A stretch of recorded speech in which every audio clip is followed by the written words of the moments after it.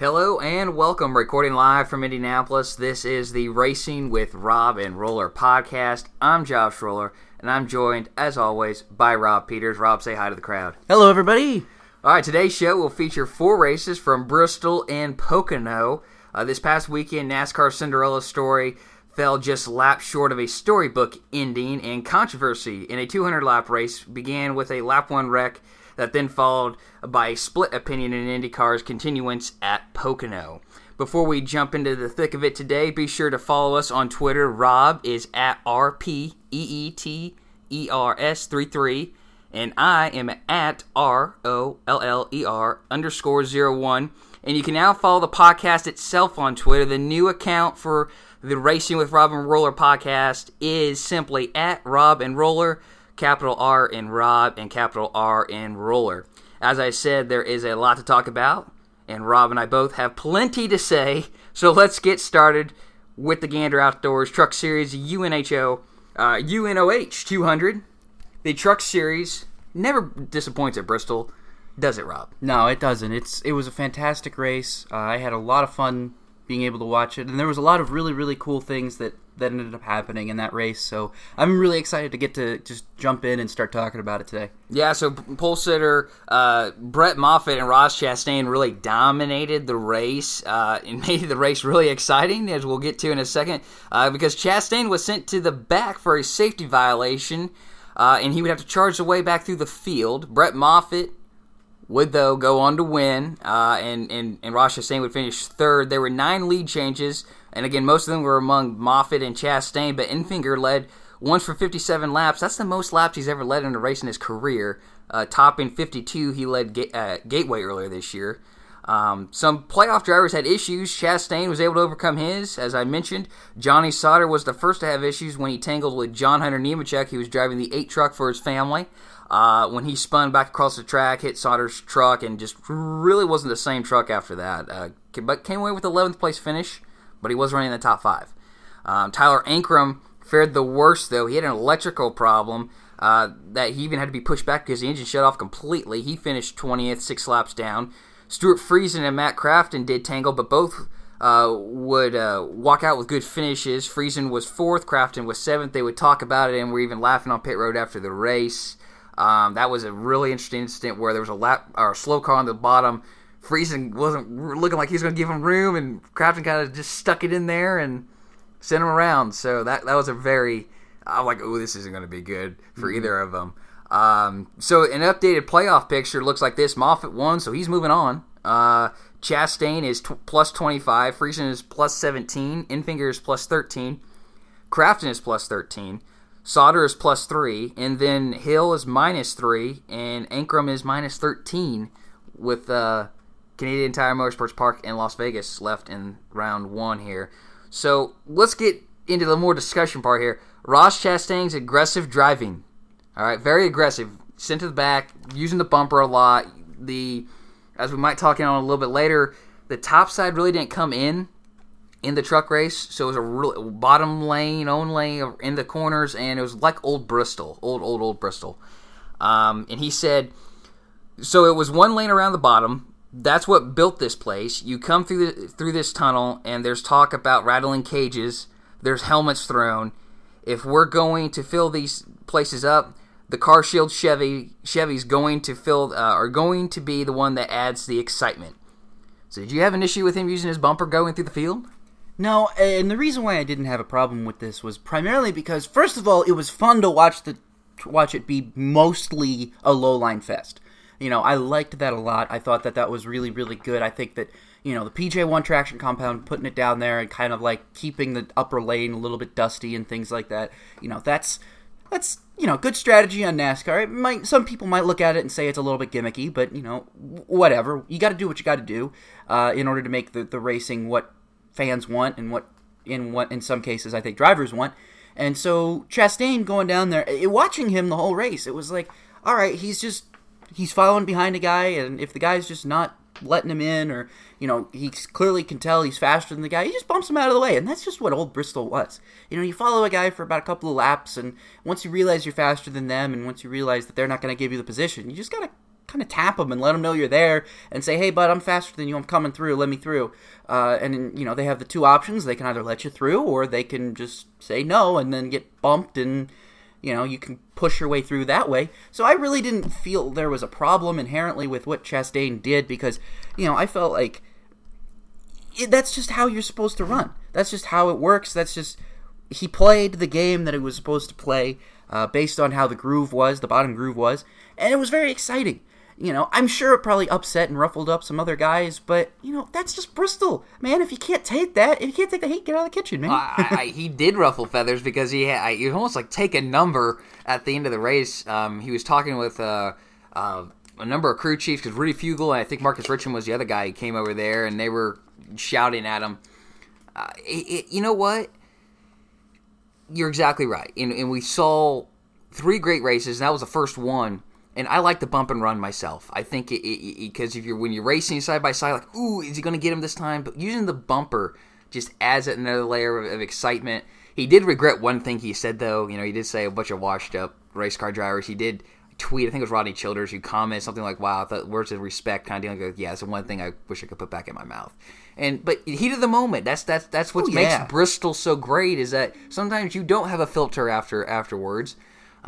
Heck, Dale Earnhardt even got booed there 20 years ago. I mean, come on, it's Bristol, and when you're running, I mean, it doesn't matter how many laps you're running. No. Whether you're running 200, 300, 500, doesn't matter.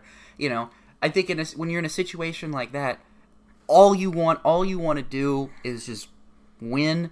If you've got a fast car, all you want to do is win. You're not thinking 100%. You're heated inside the car. You know, you're upset. You're angry that you're not moving through the field as fast as you are. You're upset because it's so difficult to pass. You know, just how important track position is there, and so I looked at that and I was just like, no, I don't. I mean, yeah, you probably didn't need to say that. You probably do need to keep your cool in some cases, but I don't blame him. Well, I think he's got his point. I think his underlying point was like, look, this is what built this place. This is what filled 160,000 seats. You know, this is why they have 160,000 seats. Is that bump and run, this aggressive style of driving, and I'm going to be the one that brings it. If no one else is going to, you can count on this 45 truck is going to bring it. So kudos to him for making it exciting. It was fun to watch him come up through the pack, and plus, you know, he's going for a championship. Oh, absolutely. So, you know, every point is counting because, like I just said, he's 25 to the good right now. All right? Mm-hmm. If he doesn't get those extra 10 positions, now he's only 15 to the good, and he's second, and Friesen's the one kind of in the catbird seat, and that's not even a really big catbird seat either. So, look, I enjoyed it. I enjoyed the racing from Thursday night on, and that he set the tone. Yeah, because when you think about what Ross was doing there, and you mentioned that points, every position is 1 point. And when you're racing for a championship, you really can't afford to just give up any of those positions. No. Because that's valuable points that you need, especially in this playoff format. Ross needs those. If he needs to be able to get himself into the next round no matter what, because, I mean, he quit a whole ton of other opportunities just to do this, just to win this championship. I mean, this is his best opportunity to do so. He's got to do everything in his power to make sure. And he knew he had a fast car. He knew he probably had a car that was good enough to win the race. And when you get kind of, you know, you kind of have your day knocked off the rails there by a penalty that's not even really your own fault, and that's when you're just like, you know, I'm coming through. And I'm coming through. I'm not even going to care. I don't care. If you're in my way, I'm getting you out of my way because I've got to get to the front and I've got to make sure that I get as many points as I can. And Brett acknowledged that he probably had the best truck out there, or maybe the only truck he could contend with. So it was, I was a little frustrated with seeing like there was a take a number line there at the end of the race for Ross. So, but you know what? We get used to this again. A couple more races under our belt. We'll all move on from it. But let's talk about 2 other things that happened. Rob, why don't you tell us about it? Yeah, I'm going to go ahead and get into these because these were 2 of the more interesting things to happen in the Truck Series race. And for as exciting as the Truck Series race was, I mean, there was stuff we were talking about 24 hours later after this. So the first thing is probably one of the bigger things from the Truck Series were select radio communications from Natalie Decker's crew and Matt Crafton's crew. So I'm going to start ahead, and I'm going to go in and kind of explain the Crafton situation. So Matt Crafton's radio featured a tirade from a crew member. Not really sure who it is right now. A lot of people are saying it was Junior Joyner. I don't know. There's no confirmation. There's not been any confirmation on particularly who said it. Some people are saying it's Junior Joyner. Take that with a grain of salt. That's the crew chief for Matt Crafton. Right. Take that with a grain of salt. But he featured a tirade from a crew member directed at the number 52 of Stuart Friesen, because we mentioned earlier that the two of them had a little bit of an incident together. They got together. Friesen had a problem, and Crafton had a problem, and a lot of it. I can't actually repeat it on this show. It's just entirely profanity laced, and it featured. It did feature what is considered to be a gay slur. A homophobic slur of some kind. Obviously, some people were looking at this and wondering, because the word that was used in certain contexts is normal. Most people use it, but in the context of this, using it in a derogatory form, that's not okay. And it was very shocking. And AutoWeek's Matt Weaver originally reported the radio communication. People took screenshots. Weaver himself even admitted that he had a screenshot, but he ended up deciding to delete the tweet because he felt like it was just too strong. It was just in too much of bad taste. And that's kind of something big for Matt, too. Yeah. Matt usually just lays it on the line on the tweets. Mm-hmm. I mean, it looked bad. It really looked bad. It did. And so what ended up happening was a few people started talking about this. Weaver specifically started talking about this, but really kind of left it after he explained why he deleted it, and so it really didn't gain a lot of momentum. But then there was, a day later, there was a Jalopnik article that stated that NASCAR was, quote-unquote, looking into the homophobic comments from that 88 radio communications. So it'll be really interesting to see if anything comes out of it. I didn't really expect anything to come out of it. And if it does, I don't know if it'll be made public, because I'm not really sure if NASCAR wants to take something like this public. They probably want to just deal with it in private, which I don't blame them, considering the fact that that's probably best for their image. They don't need, this to make mainstream news. They don't need somebody who doesn't cover racing to start talking about this and, making it a bigger deal than it might be. A fine, a penalty, probation, something like that is probably better suited for handling the situation from NASCAR's point of view. That's just in my opinion. Again, I don't know what they're going to do with this. The Jalopnik article didn't really go into detail. They just stated that a NASCAR official said that they were indeed looking into the radio communications. So, and you added here this, were you surprised that more people weren't talking about this? And yeah, I actually kind of was, because I felt, but at the same time, no, because it was only Weaver who tweeted it out, and it was only out for such a brief period of time. And so in order to find the screenshots, you had to really look deep. You actually had to search for it on Twitter. So I don't think many people were actively doing that, which is probably why it didn't get picked up more. But it was a little bit surprising to see more people weren't talking about this. They were more talking about what we're going to talk about here in a few seconds on Natalie Decker. More people were talking about that than they were talking about this. I don't know, Josh. What did you think about that? Well, I was just surprised no one asked more questions. Mm-hmm. As a reporter, I'm surely they heard about this, and that we didn't see some of the other, mainstream big names that everyone follows even just have a follow-up tweet or looking into this. So I was just surprised from that angle. I don't know, and I don't want to try to speculate on why they didn't, but I was just surprised from that standpoint that you had to go to a Jalopnik article to find something, or Matt Weaver's deleted tweet there. He screenshotted, and many other people did too. I mean, I have it on my phone. Obviously, I don't know why I have it on my phone. I probably wouldn't delete it, but I kept it there just for, talk about, just so that I can have it. And I think it's unfortunate that something like that happens, but it is the heat of the moment.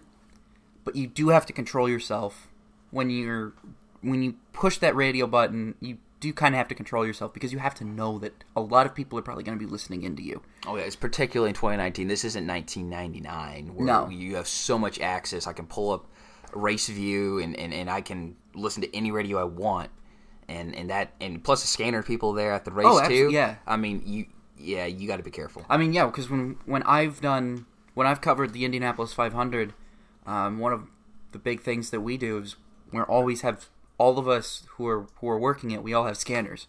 And we're all listening to the radio, and we're all dialing up different people, and we're all listening in. in order to report back on what's happening. So, I mean, yeah, you're going to have a lot of reporters, too. Not just fans, but reporters and media that are going to be possibly listening to your radio communications at any time. So it'll be interesting to see if anything comes out of that. But the second one was a lot more... I don't know how you want to put this. I don't want to say funny, because it's not really funny. It's more sad. I think to some people it was funny. It was more just, wow. You know, it was more just like... shocking. Yeah, it was shocking. You had to take a step back from it. So Natalie Decker had a very rough day on Thursday night, and it was magnified after audio of her spotter getting and crew chief getting frustrated with her was released online. In a series of videos and in a series of tweets as well. You know, people were listening into her tweets, to her radio feed, and, you know, so primarily what ended up happening was, I mean, you can pull up the video. I think it's like expletive Natalie Decker says or something, on YouTube, and essentially what's going on is the clip starts out with her spotter just telling her there's a car inside, and he's repeating inside multiple times. It feels like, forever. And then he just gets so frustrated. He goes, inside, we're wrecked. Oh my gosh. You know, he was like really frustrated that even happened. And you know, and then the crew chief got into it, and she's like, cars get a little tight, but I think it's getting better. And then he goes like, yeah, it's going to be tight when you knock the whole right side off of it like that. And then she had another incident where she spun, and she was getting a push from the tow truck, right? And so I don't know. I feel terrible laughing about this, but where have I ever? When has this ever happened before? I have never heard a radio communication where a driver was so confused, and a crew chief and her crew was so confused and lost. When has this ever happened? I don't think this has ever happened. And so she's getting a push from the tow truck, and she starts screaming on the radio that it's pushing her too fast.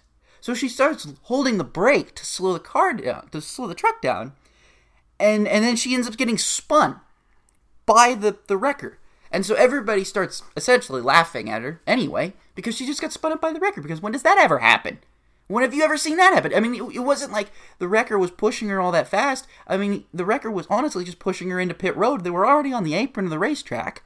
So, and she complained that that it was pushing her at, like, I think she said like 80 miles an hour, like that. And I was like, and then it escalated after the grilling from her crew chief and spotter. Her spotter ended up with the most quotable sound bites.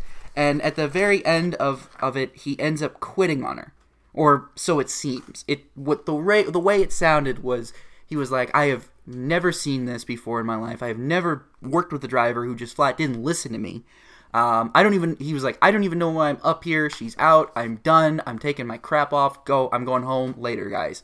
Like, he looked like he needed a beer. He was going to go straight to the bar after the race and just have like 2 or 3 beers and just try and forget about the experience that he just had. So I was surprised by it. And it really honestly led me to the question of, how in the world does Natalie Decker still have this ride? I mean, if we are in August, you know, we've been racing since February, right? And we are in August now. And you've got a driver that clearly doesn't listen and clearly doesn't know what they're doing out there and is confused and I believe there was a statistic tweeted out that as of Bristol, when Natalie Decker has been in that 54 car truck, she has wrecked in every single race that she's been in or had some kind of incident. She's maybe finished the race, but she's caused a caution in some way. And it really pegs the question. If you look at DGR Crosley, they have very good trucks. You know, Tyler Ankrum is in the playoffs. I mean, he's won a race. And he's showed speed. And they've got they've entered other cars that are obviously fast. They did it at Eldora. They entered cars for drivers who clearly were fast. And it begs the question: what did Natalie Decker do to get here? I mean, how did this happen? How did we let this happen? And I mean, I don't want to be so harsh on Natalie because I feel like that's unfair criticism for her. for everybody to be piling on to her, but at the same time, it begs the question, seriously, how does this happen? How do we get into a situation where we have a driver that is this confused and is this lost on the racetrack and can't even listen to a spotter, can't even really listen to the crew chief? I have no idea. I mean, Josh, do you have any thoughts on this at all? Because I'm curious to hear what you have to say. Yeah, I don't know. I mean, the thing that's important to remember about the clip is that it's a 1 minute 23-second clip, and that was from the entire race. And it sounds like that was happened in a matter of 2 minutes. When in reality, it didn't. So it sounds a little worse than it did. But overall, it was just a bad look on everyone's part. I think I can get for the frustration. It's a heat of the moment deal, like we were talking about with Ross Chastain, everyone coming up to him after the race with their frustrations. Is it good for a spotter to quit on someone like that and be so just bluntly honest? Probably not. Whether it's a young driver or older driver, an experienced driver, I don't think that's a good look on anyone's part. But yeah, it's no secret now he's had a rough year. Mm-hmm. One thing, it's not always her fault on here. There's been a couple of wrecks recently where she was just an innocent victim, but other times it's like, okay, she overdrove it. Okay, she shouldn't have made that move. She cleared herself. There's definitely been some problems there. I'm not. I don't know. I cringe listening to that, and I don't.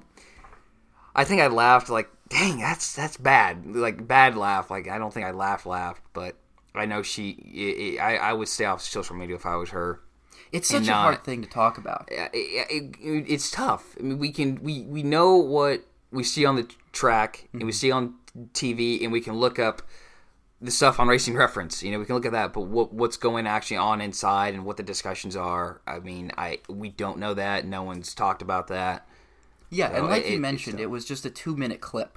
So, I mean, there's obviously way more to this than any of us probably know. I think the only people who know more are the people who actually work on that 54 truck. Yeah. And that's really a thing where it's like, talking about this is so difficult because you don't want to make it seem like we're overtly critical of Natalie Decker. And some people could... Obviously, people will do this everywhere because we've seen it... I've seen it way too many times in my lifetime. I'm sick of it. But people criticize her for her gender. And I don't think that's fair. I don't think it's fair at all. I think we've seen plenty of male drivers that are probably equally as clueless. I have no idea, half of the drivers that maybe Spire Motorsports has run with, if they're even any better than Natalie. I don't know. I haven't seen them. That's the thing where you don't want to overtly criticize someone and then open that up to that.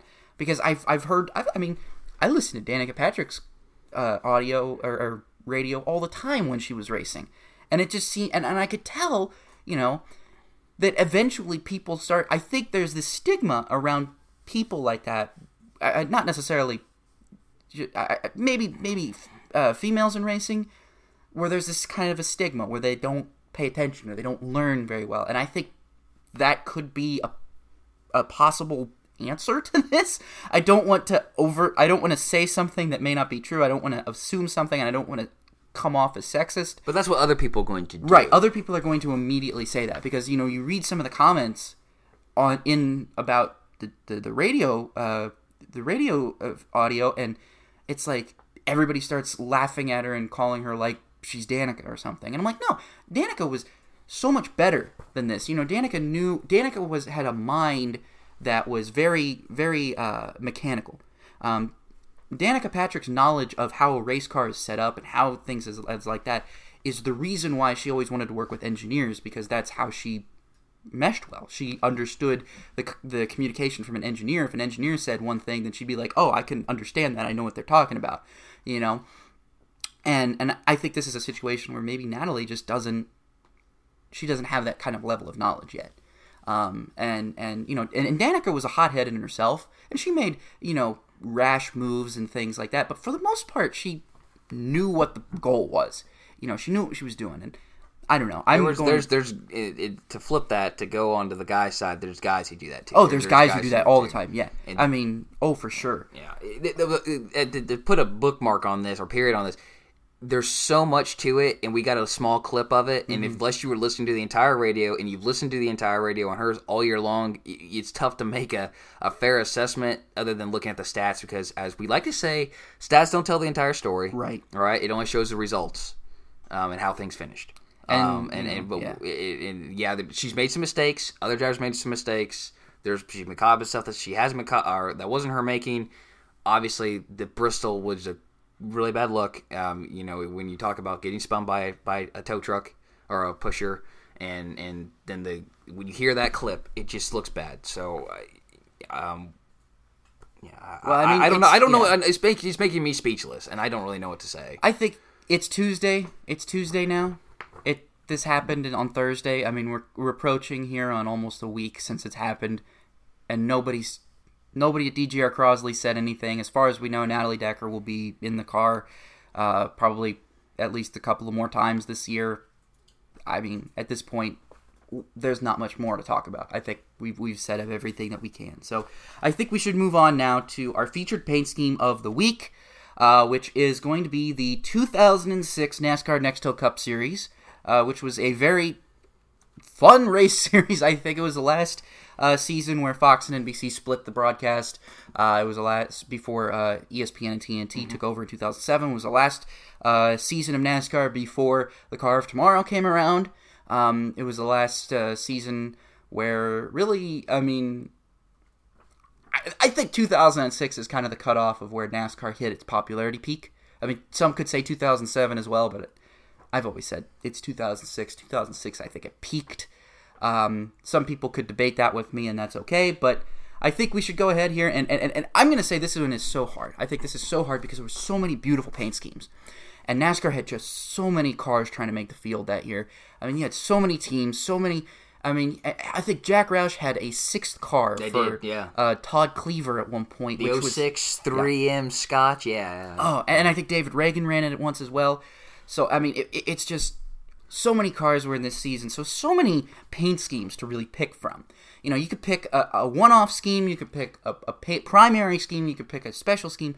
I went ahead and picked one that I have fond memories with. I could have picked Kasey Kahne's because that was one of Kasey Kahne's best seasons, if not his best season, period. So as a Kasey Kahne fan in 2006, I was ecstatic. But I went ahead and picked a car that ran during Kasey Kahne's first win of 2006, which was at the Atlanta Spring Race, the Golden Corral 500. And it would be Bill Lester's number 23 Waste Management Dodge for Bill Davis Racing. Now, at the Atlantic Spring Race, Lester will qualify 19th on debut and finish a disappointing 38th. Interesting enough, though, 9 cars failed to qualify for the event, making Lester's qualifying attempt in what was essentially a R&D Bill Davis car even more impressive. So 19th, and he out-qualified a number of decent cars. I believe the 32 car even failed to make that race. So if you're telling me the 9 cars failed to qualify a 43 car field, so there was 52 cars at that race, and you've qualified 19th, I say job well done. Yes, exactly. And Lester, Lester would make one more start in that car at Michigan, and he would finish a best career race and finish in the Cup Series at 32nd. But then he failed to qualify for the fall race at California because he spun on his qualifying lap.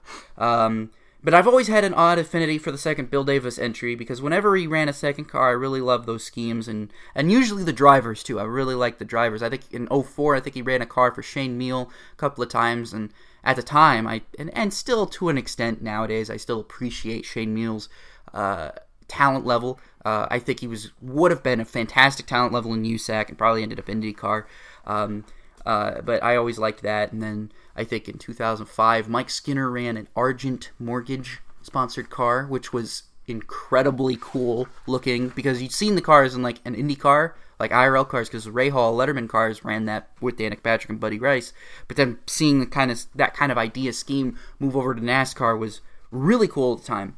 But I was a big supporter of Bill Lester back then when he was in the Truck Series as well. I was a big fan of Bill Lester. Bill Lester, Steve Park, and Brendan Gaughan in the Truck Series back in like 04, 05, 06 was really cool. But I loved seeing the green, white, and yellow Waste Management car on the track. And I believe I still have that race on tape somewhere because it was delayed to Monday due to rain. And I had to be in school because I was in 4th grade at that time. So... anyway, yeah, that's my featured paint scheme. Josh, how about yours? Yeah, I'm going to go with Jeff Gordon's DuPont Performance Alliance Chevrolet. And in fact, I got it right here with me. I brought my 1/64 scale die cast of it, and I just love this paint scheme. It was an inverse. So, Gordon drove the blue base, orange flames, from 01 to 08. Well, this was an inverse of that. So it was an orange base with blue flames. He ran it in the All-Star race only that year. And he actually ran it from 05, 06, and 07, the same scheme in the All-Star race. So DuPont was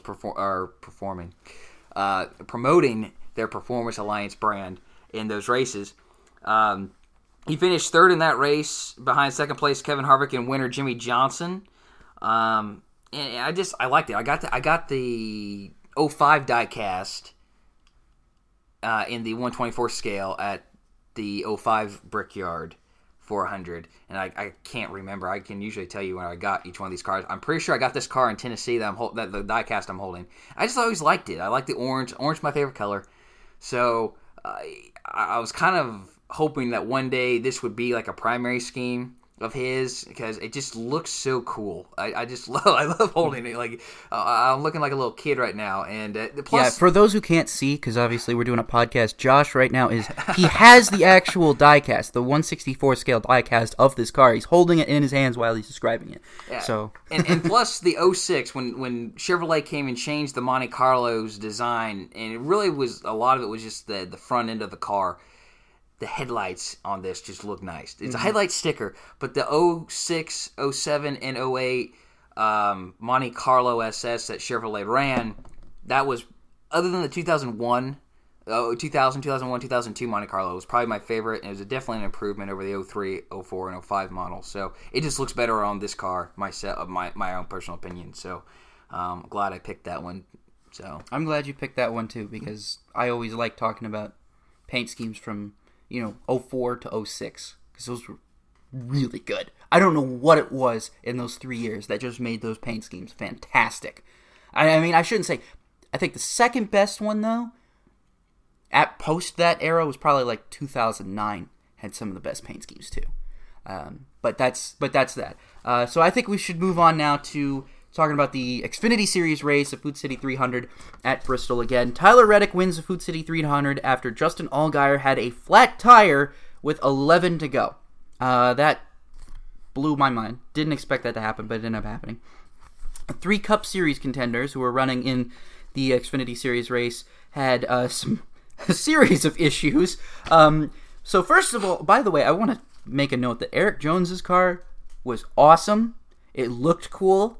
And I'm ultra sad that it got wrecked, because Eric Jones and Joey Logano got wrapped up at a lap 38 caution when Cole Custer and Christopher Bell tangled off turn 4. Now, they were trying to pass Matt Mills a lap car, and it didn't work out. Yeah, and then they spun, and it collected Jones and Logano. Jones just came plowing in there. Logano, neither of them had anywhere to go, unfortunately. And that IK9 81, I don't know what it is about seeing like R&D cars, like, and I'm sorry, I don't want to mean to get off on a tangent here for a real quick second, but when I mentioned the Bill Lester car, like those R&D, those like one-off entries with those weird odd numbers that are like inverses or one number above of what people usually run, those are so cool to me, because they're so interesting. Yeah. They're so interesting. So seeing a number 81 car out there being a Joe Gibbs car run by Eric Jones was just really cool for some reason. Yeah. I don't know why it was as cool as it was, but I liked that a lot. But anyway, so and then Kyle Busch was in this race. So and obviously whenever Kyle Busch is in an Xfinity Series race, I mean, he's the favorite to win. So he won Stage 2, but while winning Stage 2, his engine was blowing up. And so he won Stage 2. He got no stage points or anything, but he's got the stage win, not that it matters.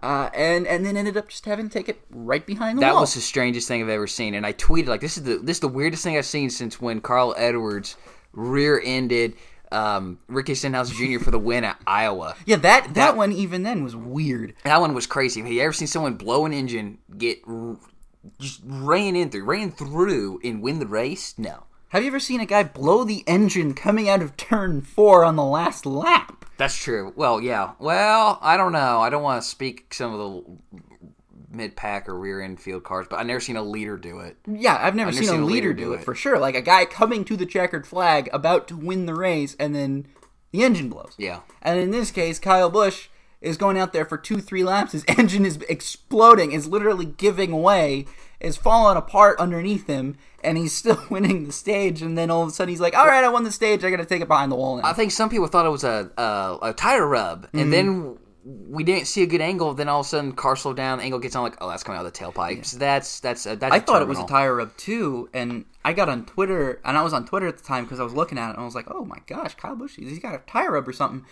And I look on Twitter, and then someone posted his radio communication. He's like, "Hey, dude, I'm blowing up," and I'm like, "What?" Yeah, that would stink. Hey, he didn't just pull. He was like, "I want to win the stage. Yeah. I'm going to win the stage. I'm going to win it," and he did. I guess when it shifted down, that's when it finally went kablooey kind of deal. I bet.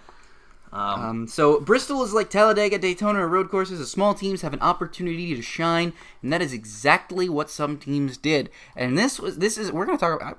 I'm impressed with some of these guys. Jeremy Clements finished 4th, his first top 5 since his 2017 victory at Road America.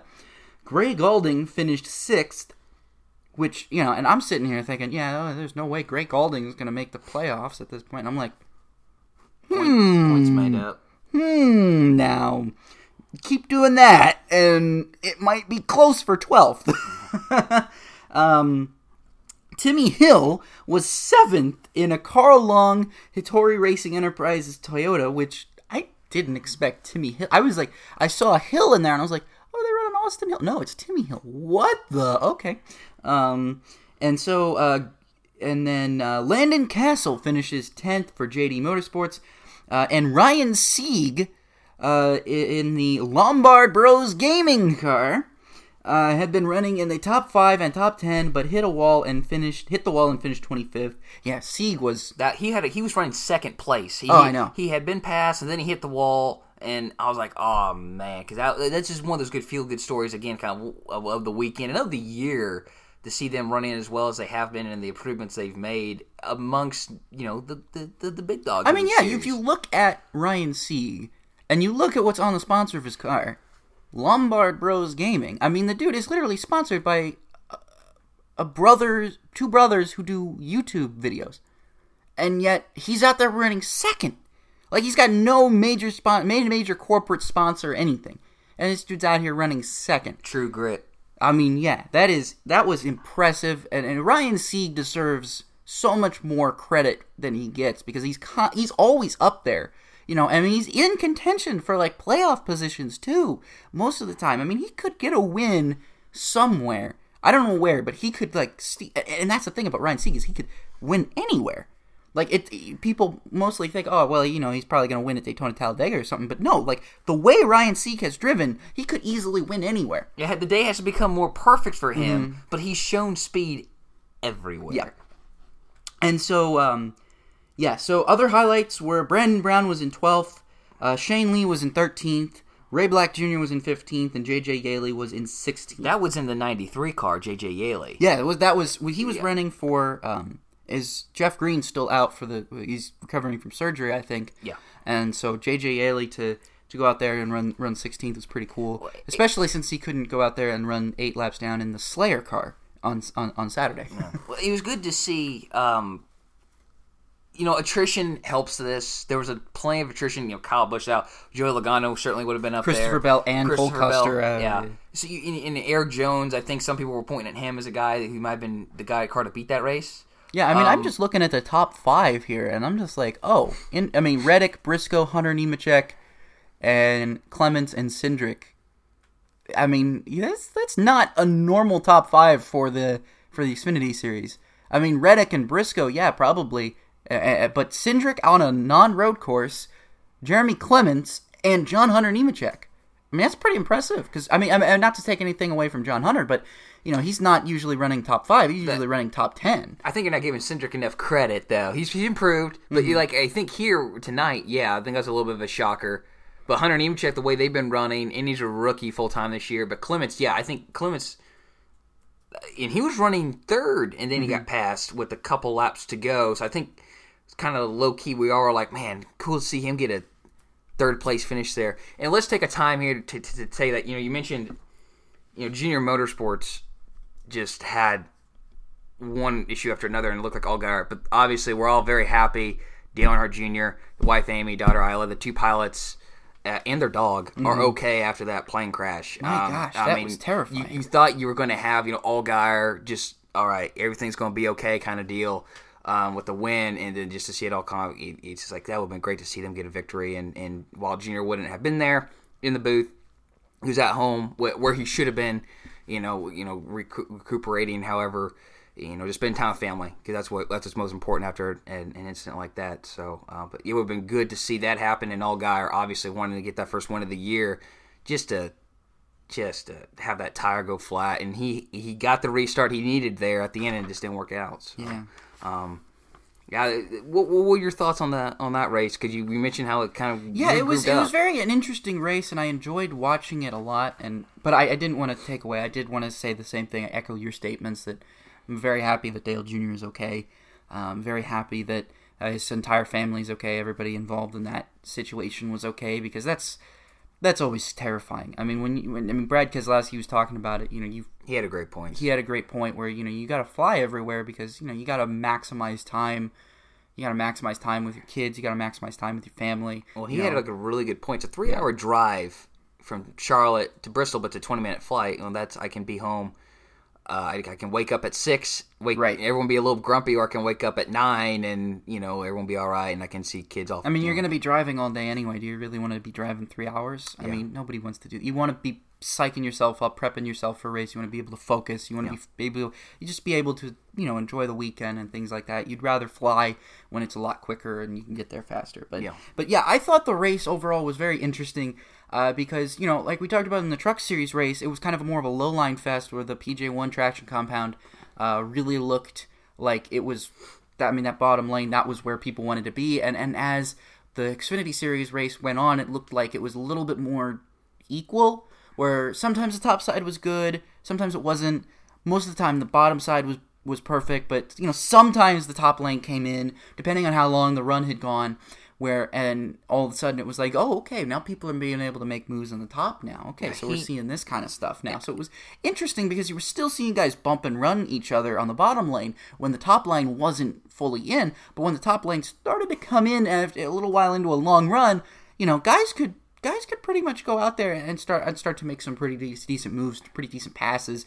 Guys could defend a lot better as well. So it was just an interesting race. It felt like a kind of a medium of where the three races were, where the Truck Series was a low-line fest, the Cup Series was a good solid mix of both high-line and low-line, but the Xfinity Series was sometimes the high-line is good, but most of the time the bottom line is where you want to be. Yeah, I think the PJ1, because they sprayed it every day, so the PJ1 hadn't completely worn out, and then the heat in the tires, you talk about the long runs or short runs, that will dictate that, where your car's handling the best, and as we see going into the Cup race, you're talking about 200 more laps, so you got 200 more laps of PJ1 wear and rubber on the high side.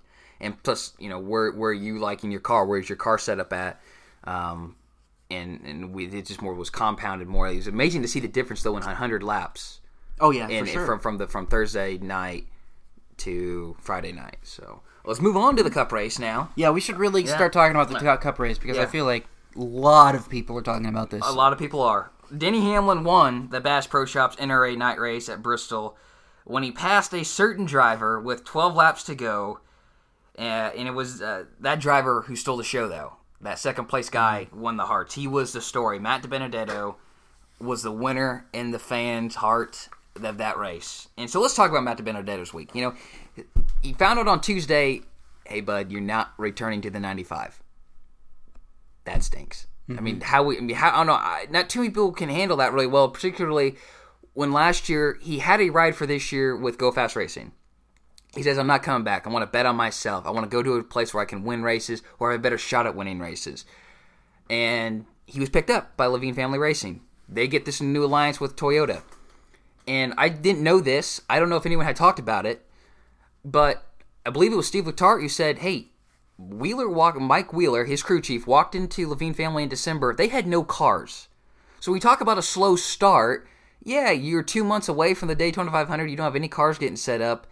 Yeah, it's amazing they ran as well as they did at Daytona, but that explains the slow start from February to May, where they weren't running very well.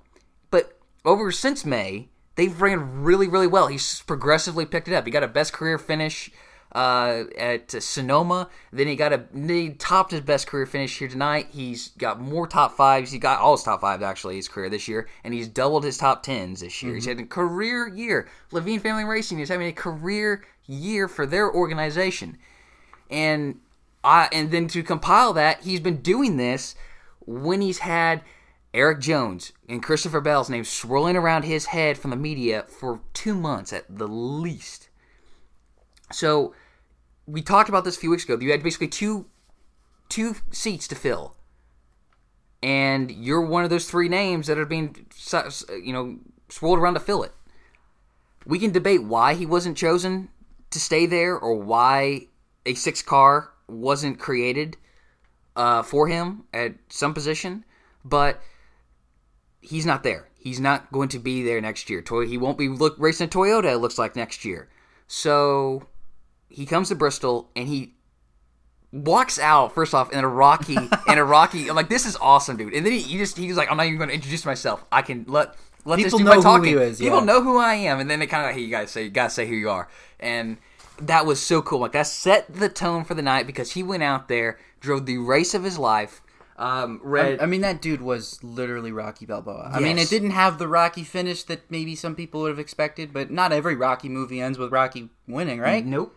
No, and he went out there, took the lead. He didn't, some say, well, Eric Jones wrecked. Like, he's going to pass Eric Jones. No, he was going to pass. He had the fastest car there towards the end of the race. He was going to pass. He was passing the car that had a guy who basically kept him from keeping the 95 ride. I'm sorry, but that's what happened. Mm-hmm. He passed the guy he needed to pass and prove, like, hey, y'all need to take another look at me.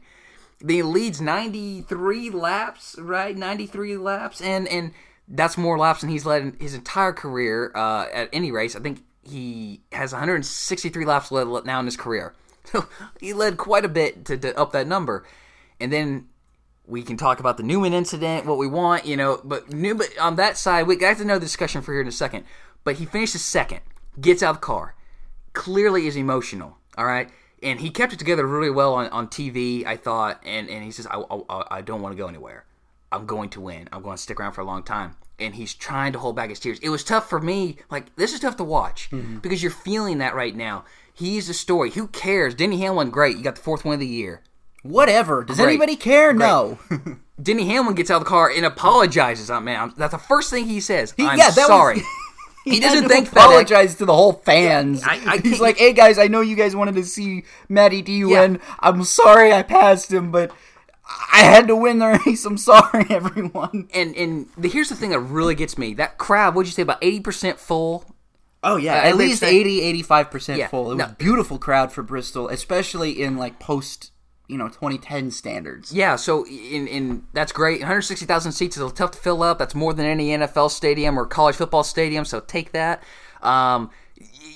If we can get 100 and, I don't know how many, again, I don't 80% of 160. I'm not good at math. No, I'm not good at math post 7th grade. So that's a lot of people there, though, still. And when he gets on the TV radio, the track radio, you got Hannah Newhouse there. The crowd just lights up and is cheering. And he has to take a moment and says, I'm good. I'm like, and he wasn't 100% good. It was that was even more difficult to watch, and Jeff Gluck posted a video of the video board and the fans lighting up. He was the guy everyone wanted to win that race, and to kind of segue, we talked about it. This was the place where it had opportunities for small teams to do well, and that was that small team. So, but Denny Hamlin's defense, he stole the win, but he earned the win too at the same time because he was involved in a wreck early, got doored, went a lap down, had to fight his way back through. So good for him. I mean, he earned the win. We can't underestimate that. But still, Matt DiBenedetto sold the show. One note I wanted to say: we're starting to see a couple familiar names run up front. Chase Elliott, Ryan Blaney, and Kyle Larson, I think, will be the next generation of guys to watch at Bristol. They're constantly running up front now. So We had the Rusty Wallaces, the Jeff Gordons, and now we kind of moved into the Joey Logano's, Kurt Busches, and Kyle Busches of the world. I think they're going to be the next guys who kind of are going to be the ones to watch. So, we talked about the track changing conditions. Apparently, there had been some grinding done on the top lane. Drivers and teams weren't informed. Denny Hamlin criticized them for, lack of communication. However, I think we saw maybe the best Bristol race at least in a couple years. What do you think? Yeah, I loved that Bristol race. I thought it was a really, really fun race to watch from a spectator's point.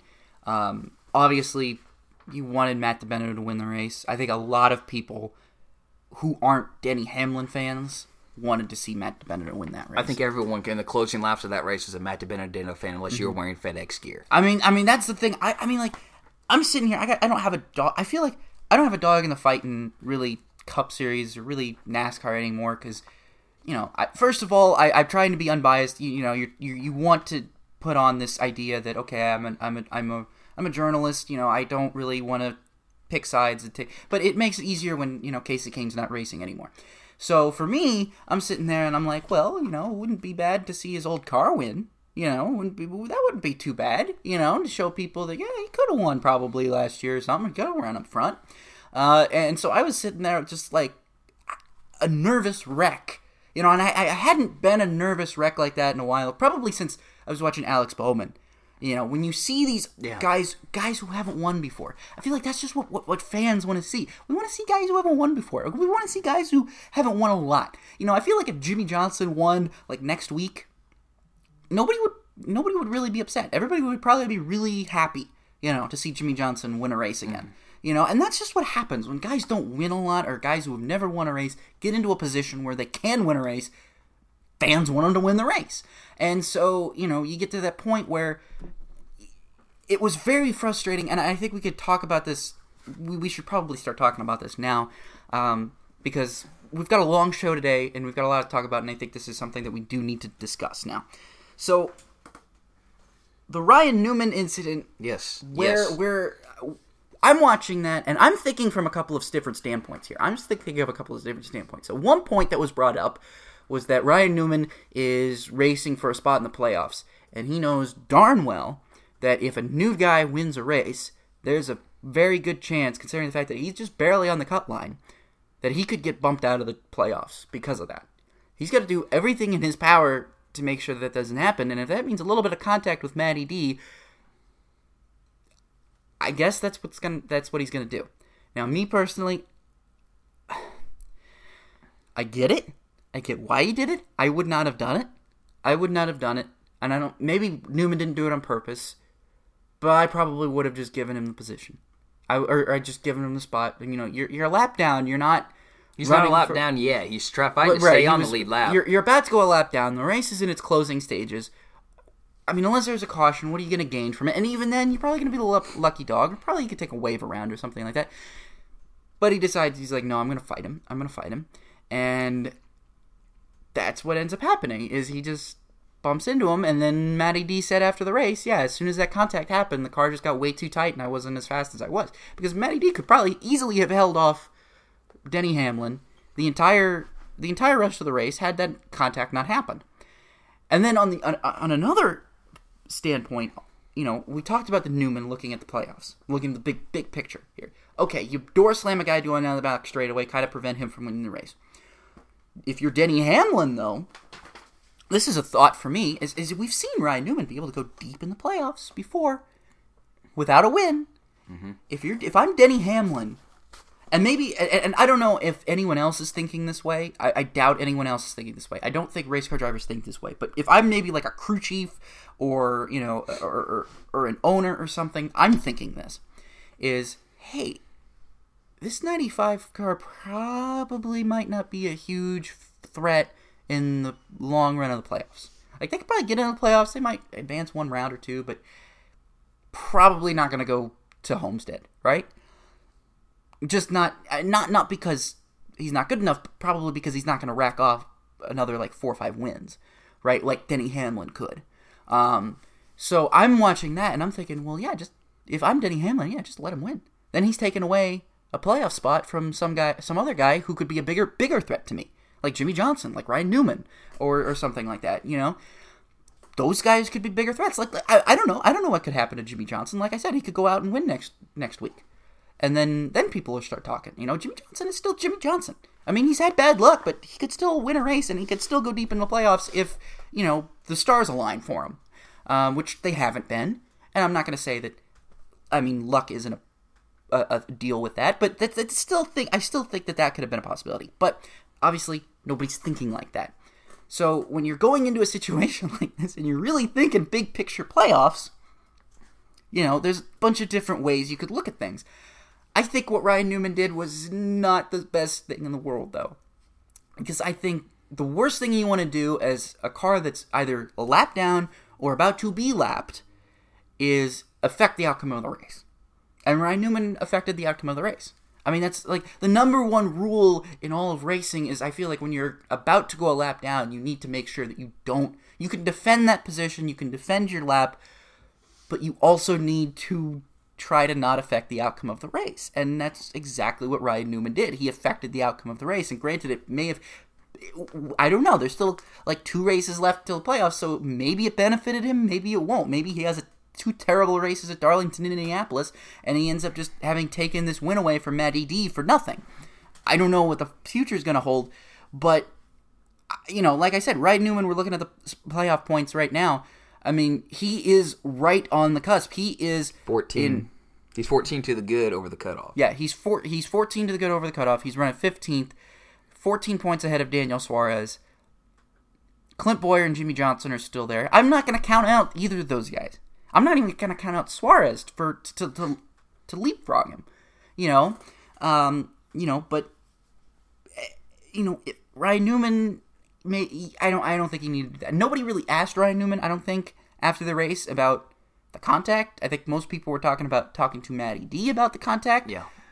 Well, you probably knew the answer was going to be, and I think you've touched on a couple things. If you don't mind me yeah, go for it. Absolutely. Sorry. So let's back up to your first point. Racing him hard, and kind of mix in with the point you just made. And that's being kind of courteous, don't affect the outcome of the race. What he did, I think most drivers would probably say is, that's okay, lap 50. You're Kyle Busch, I'm going to fight not to go a lap down because it's too early in a race to get into trouble. All right? We can't be behind the 8 ball, and we've seen Kyle Busch and Denny Hamlin kind of demonstrated, got behind the 8 ball early and came back and win races at Bristol, but it's difficult to do. And when you're in that Roush Fenway equipment, it's not Joe Gibbs equipment right now, but, and you're on the cusp of the playoffs. So he's fighting hard. I don't want to go a lap down because if there's a late caution, he's going to restart 8th. And he's going to be on the high side at that. And we saw the high side was the best line to be in. Mm-hmm. So he might be able to get top 5. That's 3 more points. Those 3 points could be uber valuable in these next 2 races. So from that standpoint, I get it. But at the kind of going affecting the outcome of the race. Okay, if there is a late race restart, let's kind of be courteous to not affecting the outcome of the race. You're talking about 11, 20 laps to go. The contact gets made. He eventually gets past, or Benedetto gets past Newman, but the contact's been made. The damage is done. Hamlin gets past him.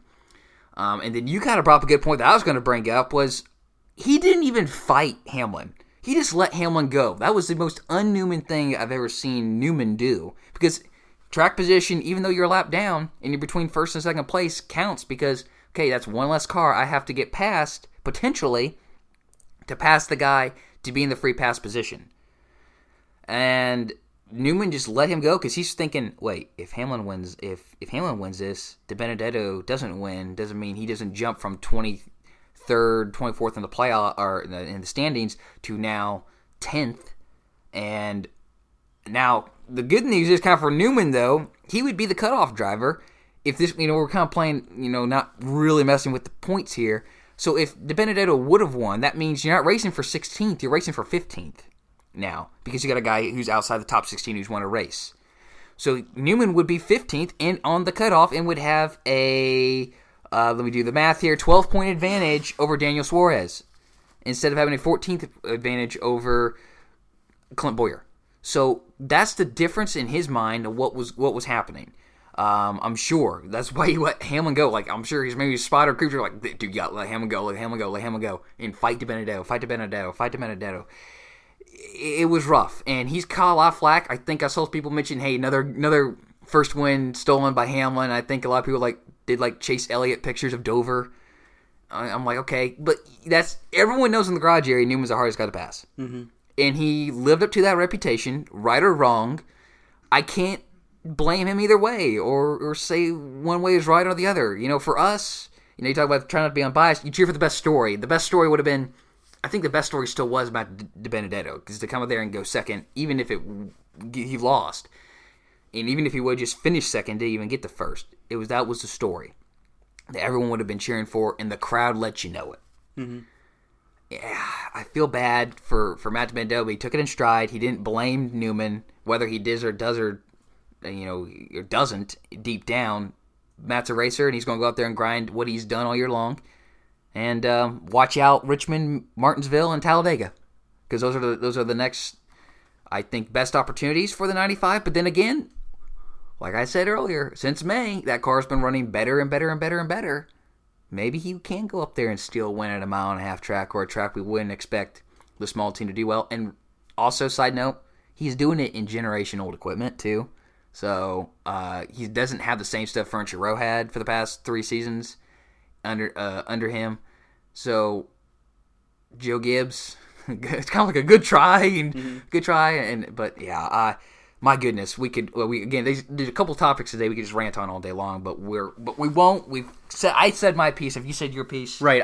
We've got other rants we've got to get to, especially with this IndyCar race we've got to talk about, and I think we're at the hour point now, so we're going to go a little bit longer. So you're getting a little bit of a bonus Robin Roller today, and so enjoy this. So we're going to talk about the IndyCar series, the ABC Supply 500 at Pocono, what could be the last race at Pocono for the foreseeable future for IndyCar, due to the contract expired. They're still in negotiations. There's been some rumors that Richmond could take over the spot, but I think the people of Pocono are pretty intent to get IndyCar back, because the crowd on Sunday was actually a really good crowd for IndyCar, and it's been getting bigger and bigger each year. So it'll be interesting to see what happens with that. But that the reason why we talk about that is because a first lap accident sets the tone for the race and fan discussions. Takuma Sato, Alexander Rossi, and Ryan Hunter-Reay tangle and collect Felix Rosenqvist and James Hinchcliffe on the first lap, going down the Long Pond Straight into the tunnel turn. Sato, Rossi, Hunter-Reay, and Hinchcliffe were checked and released from the infield care center. Rosenqvist was sent to a nearby trauma center for further evaluations, but he was okay. He was later released. Nobody really thought that Rosenqvist was... I didn't think he was up and walking injured. Around, too. Yeah, I think he was okay. So he tweeted after he said, quote, "Just got cleared from the hospital. Definitely feel lucky escaping without any serious injuries after visiting the catch fence there. Good to see Scott Dixon back in the championship hunt. On to Gateway next weekend. Fish bump emoji. Hashtag NTT Data Racing. Hashtag Pocono." Drivers were upset, involved in the wreck or not, and Simon Pagenaud didn't even want to watch or simply concentrate on his car. Don't blame him. I would have done the same thing. When there's an accident that happens, if I'm a race car driver, I don't want to know about the accident. I don't care. I don't even want to know about it after the fact. I just want to go and do my work, do my job. Alexander Rossi, James Hinchcliffe, Ryan Hunter-Reay managed to repair their cars. Don't know how that happened. I don't know how that happened. All those cars were destroyed. Well, I can tell you how they happened. They did it under the red flag. Well, yeah, they did do it under the red flag, and all were given a 10-lap penalty for working under the red flag. The minimum for this penalty was 2 laps. I did read, actually, that there was a clarification on why they were penalized 10 laps. And the main reason for that was because that was the amount of time that they spent illegally working on their car under the red flag. So that amount of time that they were doing that equated to 10 laps on track. So they just penalized them, essentially, the amount of time that they were working on the car illegally under the red flag. That still seems pretty low, though. They ended up stopping, so they didn't even get their cars ready until like about well past halfway of the race. So, yeah. But anyway, so Simon Pagenaud led the most laps. Scott Dixon led in the late stages, but it was Will Power who won the race after the race was red flagged for incoming weather, and eventually got called. Now, this was the first win since Gateway last season and continues a streak of winning races, of winning seasons 13, and it is Power's third win in 4 years at Pocono and his 36th career victory, breaking a tie for 7th with Bobby Unser for all-time wins. Now, with 3 races remaining in the NTT IndyCar Series, the point standings are as this. Joseph Newgarden has a 35-point lead over Alexander Rossi, but he only has a 40-point lead over Simon Pagenaud, so only 5 points separate Pagenaud and Rossi, whereas Dixon is a little bit further back. He's 52 back from Newgarden. So the points, I mean, it's close. It's still close. Rossi lost a lot of points, but being able to get out there and at least, he got a couple positions back. He gained a few positions, so that's more points for Rossi, so that was definitely necessary for him. And it really came close. That caution and red flag came one lap shy of him gaining another position. Right.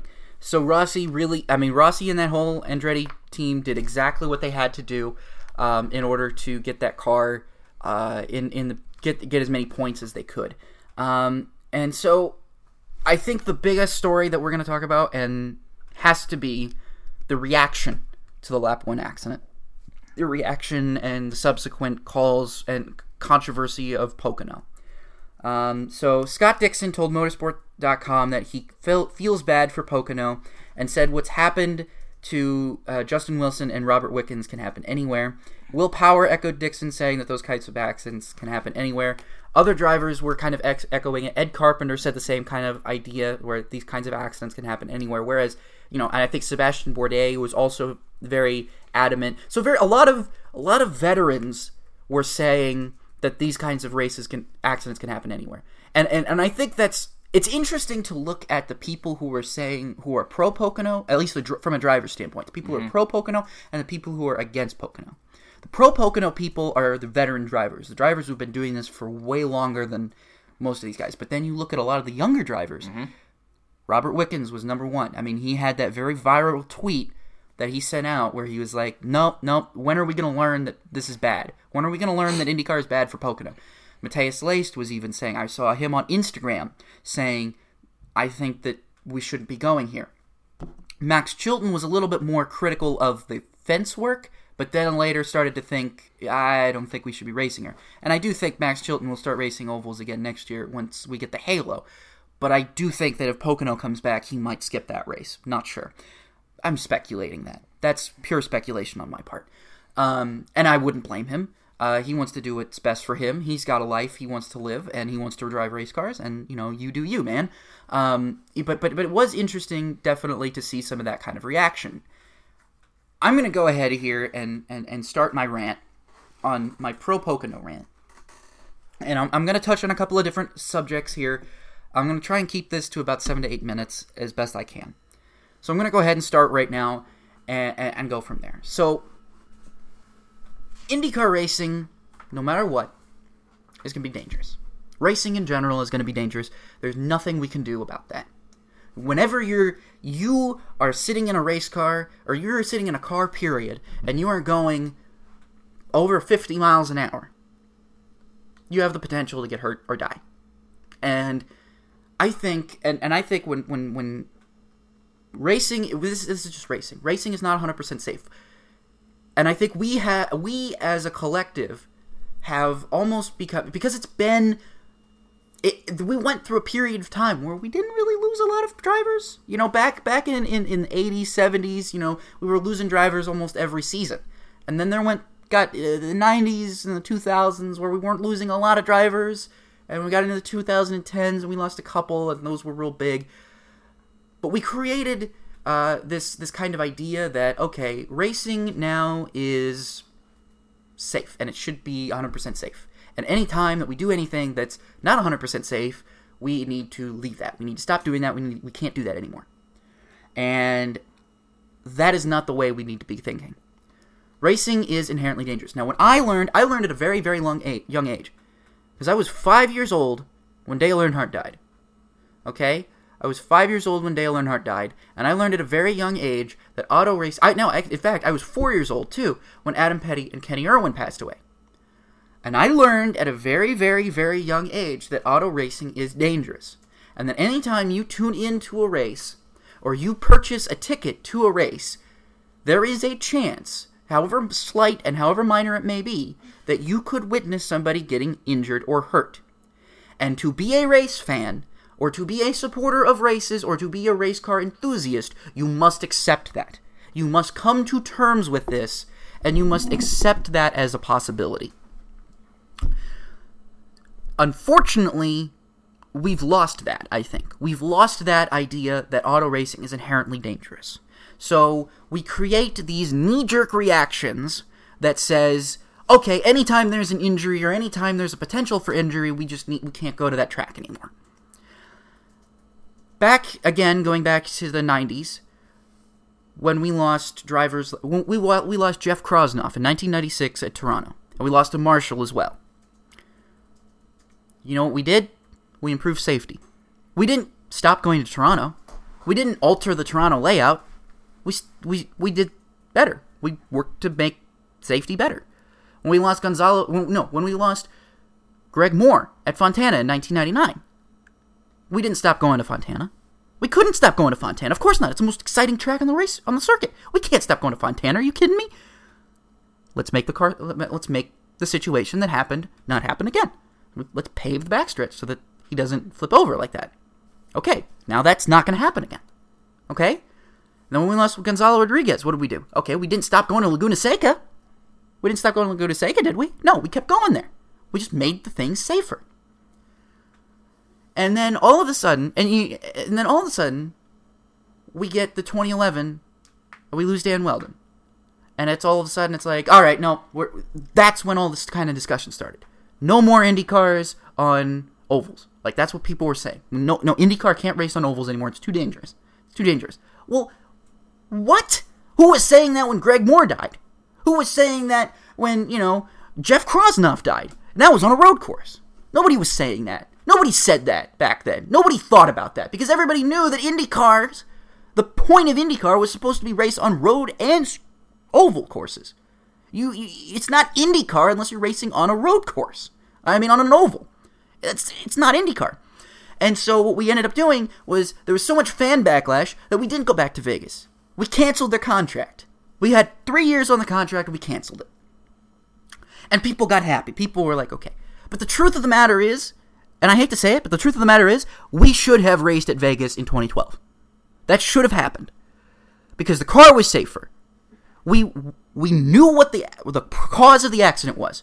We had an unsafe car that created ultra amounts of downforce, that created an incredible amount of dirty air.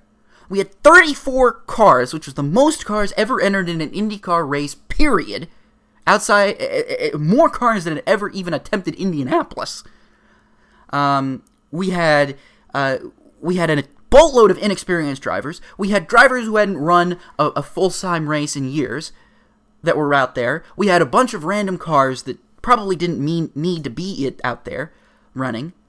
And we had a bad accident. Now, fast forward to 2012, none of that happens. None of that's there anymore. All those factors are gone.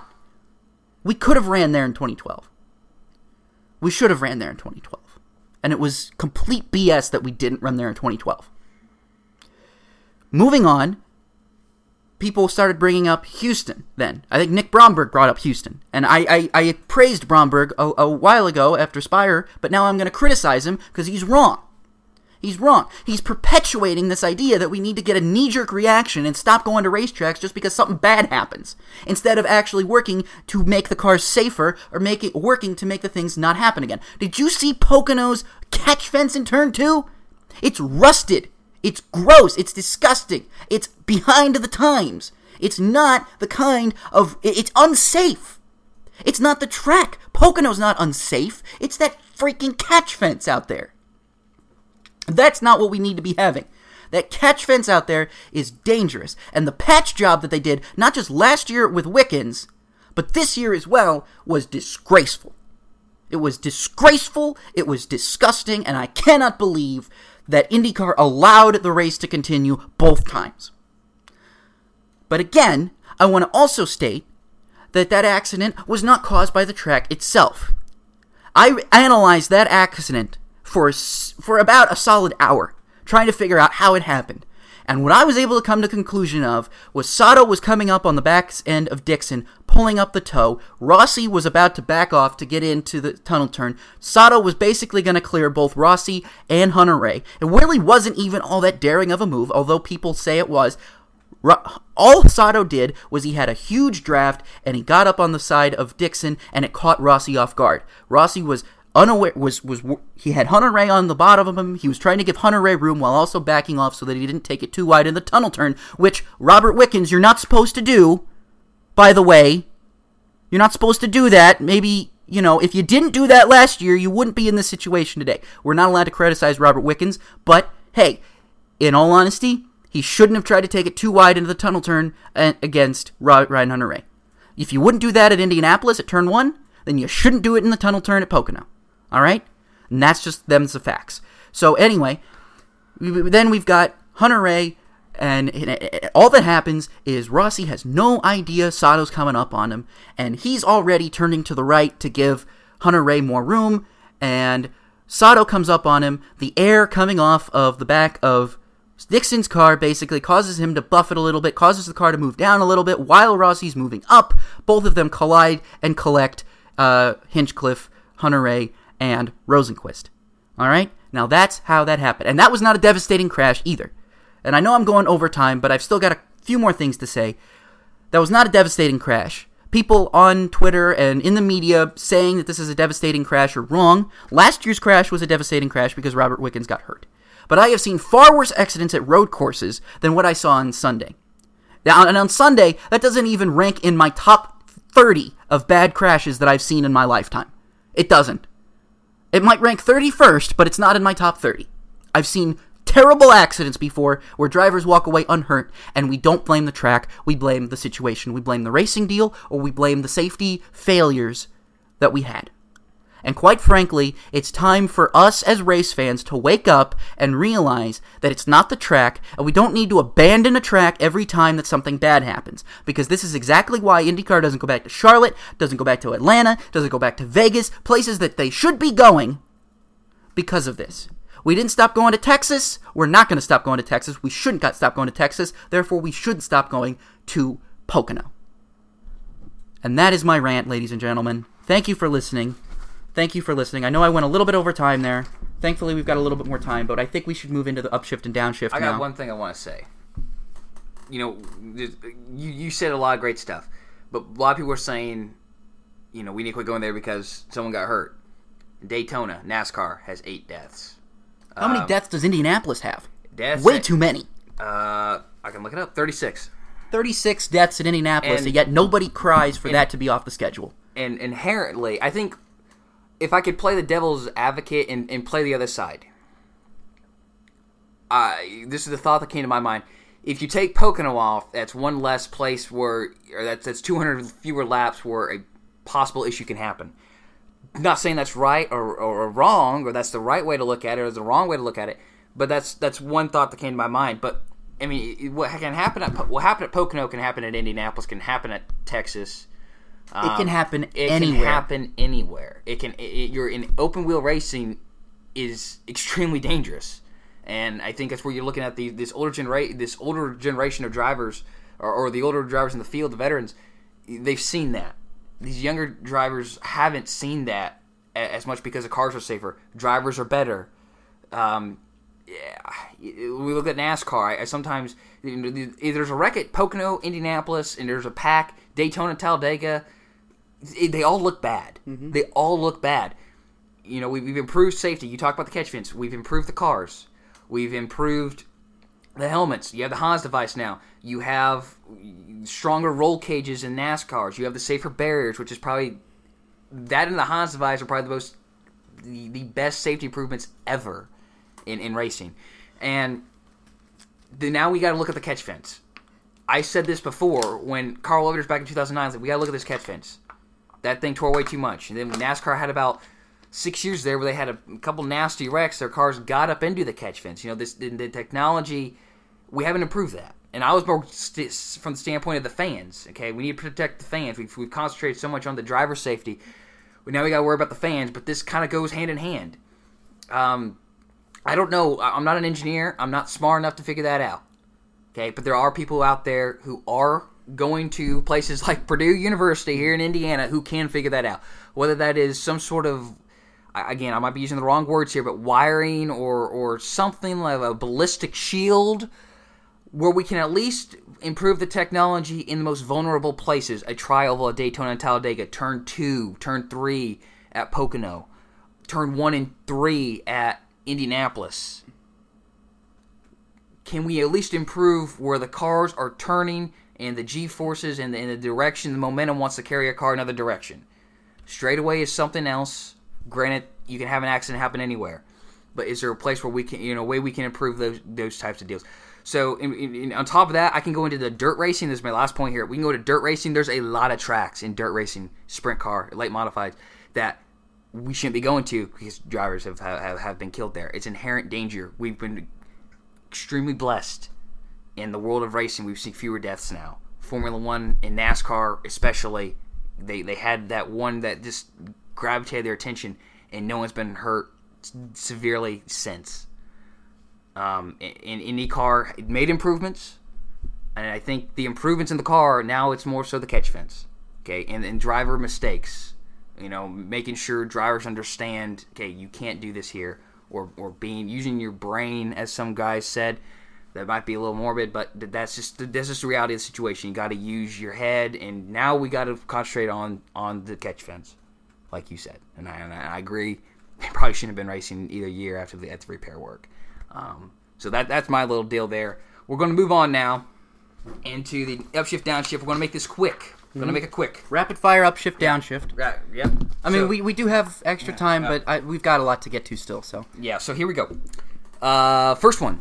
We have discussed this before on this podcast, but in light of this week's news, we will talk about it again. Should NASCAR lift the 4-team limit for Monster Energy NASCAR Cup Series teams, but continue to limit each team to a limit of 4 charters? So basically, you can have 5 teams, but you can only have a max of 4 charters. So do you upshift or downshift? I upshift on that because it just reminds me exactly of how we used to do it with the top 35 and owner points. I mean, you could probably just shift a charter to one place and make sure that car can qualify for a race, and then, shift the charter around, and I don't know if that works. I don't know if that works, but I upshift because it needs to happen so that we don't have situations like this where drivers are forced to retire or forced to take another ride or forced, essentially pushed out because there's just not enough rides. If Gibbs probably has the money, they could probably run 7 cars if they wanted to. And have no problems with the... I mean, I'm certain that they probably have the sponsorship for them, because clearly they do. It's a situation where NASCAR needs to open up this rule. I understand that it's for costs, but at this point, what it's just deterring the overall, the quality of the drivers. We're pushing out veterans for young guys, and then when those young guys don't perform like we think they should, say like Suarez or Jones, we push them out. And we say, no, you're gone now. Or De Benedetto, we push them out. You say, you're gone. Kenseth got pushed out. It's not how it's supposed to be, guys. That's not how we're supposed to be. You're supposed to, shift into a new role. You're supposed to go to a new team. Or you're supposed to get moved to a new car. I don't understand why we can't just open up the ability to run more than 4 cars again. I mean, why do we have to... We have so many alliances now. We basically are running, multiple cars. I mean, every team's got an alliance now. So that they can run more cars, they can run more drivers and more cars.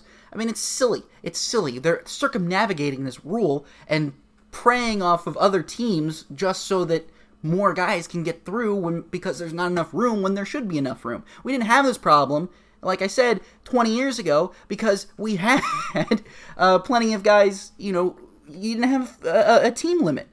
I don't know. I'm going to upshift on that. That's a pretty easy upshift for me. Upshift for me too. I'm going to take another angle here, and I'm going to just concentrate on I'm going to keep a quick rant here. It's going to be a really quick rant. But upshift. I do believe, don't know how they have enough money for 7 teams, and at 7 teams you're competing against yourself, so that's not necessarily, I don't know if that's the healthiest thing, but 5 you could say the same thing. But you could put a Christopher Bell in a 5th car. I believe Gibbs could put all 5 cars in each race. I don't think they'd have to worry about that, even if we're bringing 44 cars to a race. I don't think they'd have to worry about that.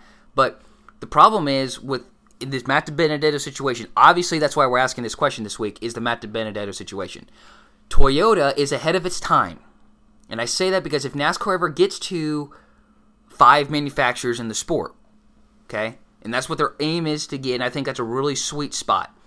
You're not going to have Chevrolet out there with 20 teams, and they have throwing most of their money at 10 of them, and the other 10 are just getting a little bit of money. Each team's going to have uber money thrown at them to run well.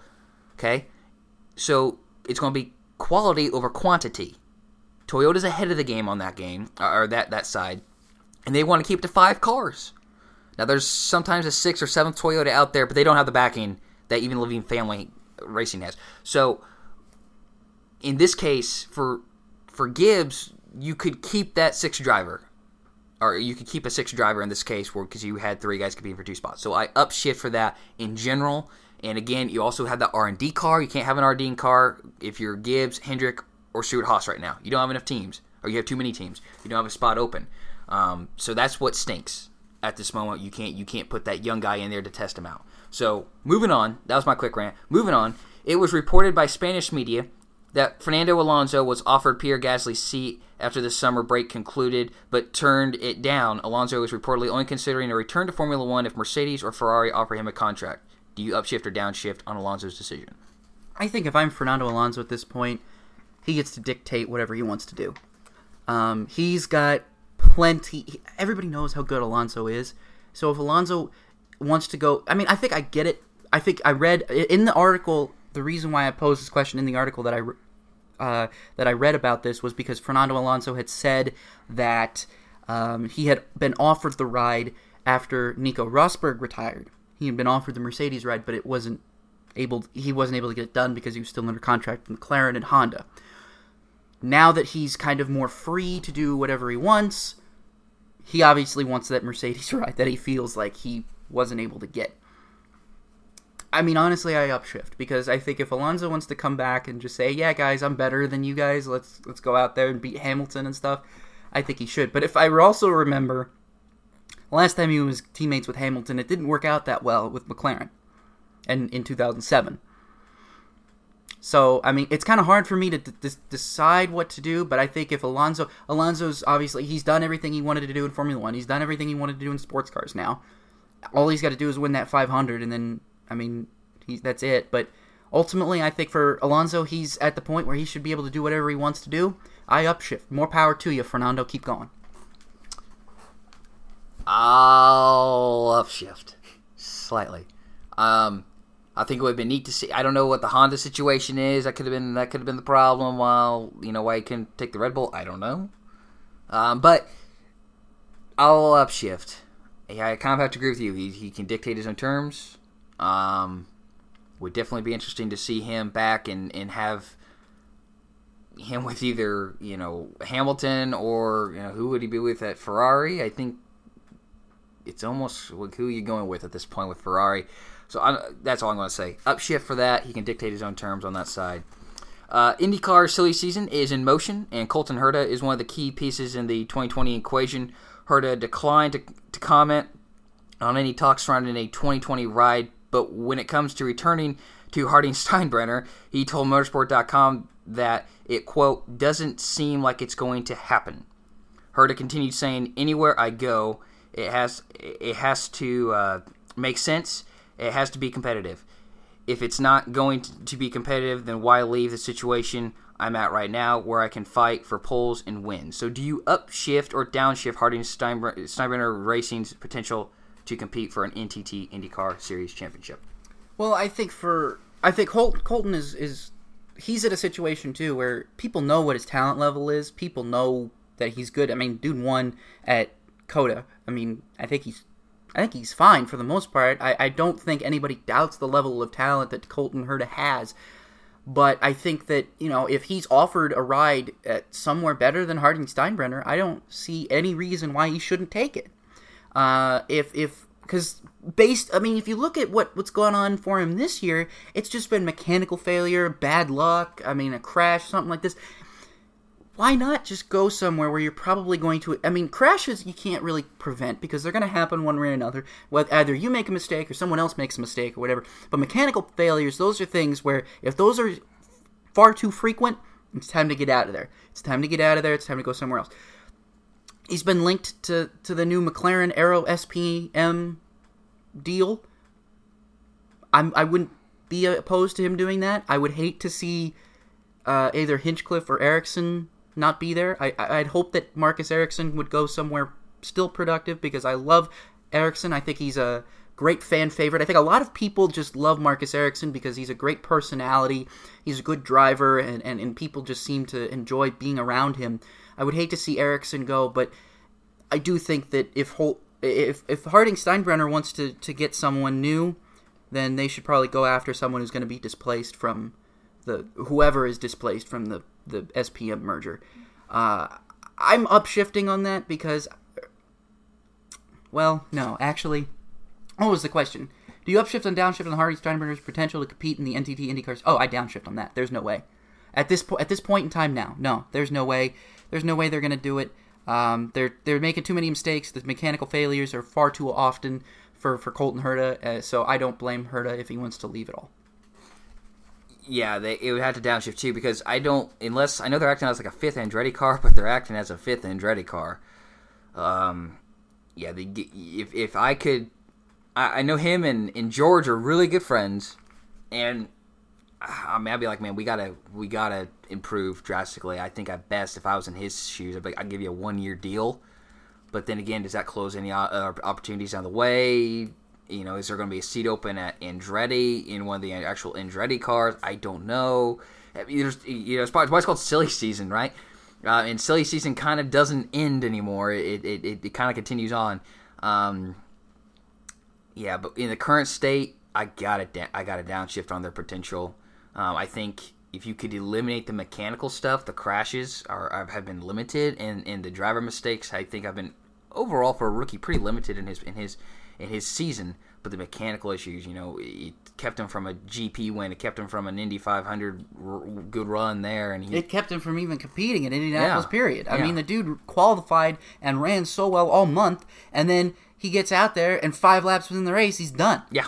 I mean, come on. So yeah, I'd have to have some pretty good reassurances, but downshift for right now, I got to downshift their ability. So here is one of the more interesting ones, I think, of the weekend.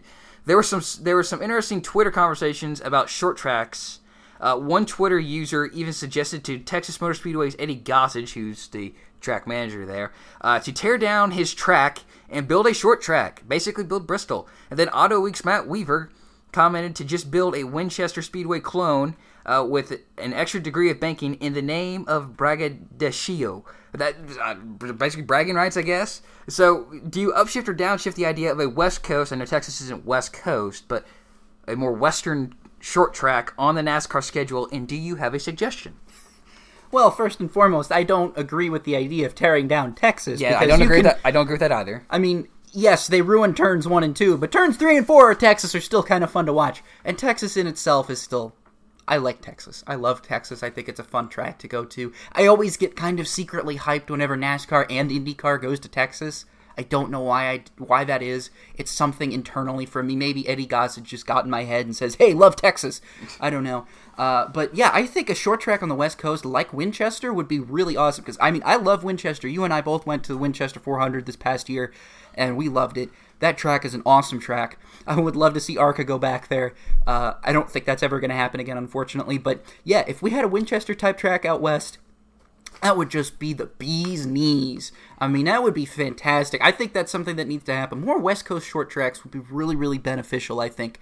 And I mean, we have West Coast short tracks out there, like Kern County and places like that, but at Irwindale and things like that. But they're flat. They're so flat. They're not high banked. They're not high speed like Winchester or like Salem or like Bristol or something like that. That's the kind of tracks that I think people really like to see, because that's usually where you can run the top, you can run the bottom, depending on how the track is built. And usually if it's a top line fest, it's a little bit more entertaining. Usually if it's a bottom line fest, there's a lot more bumping and beating and banging. So really there's a lot of different ways you can go about it.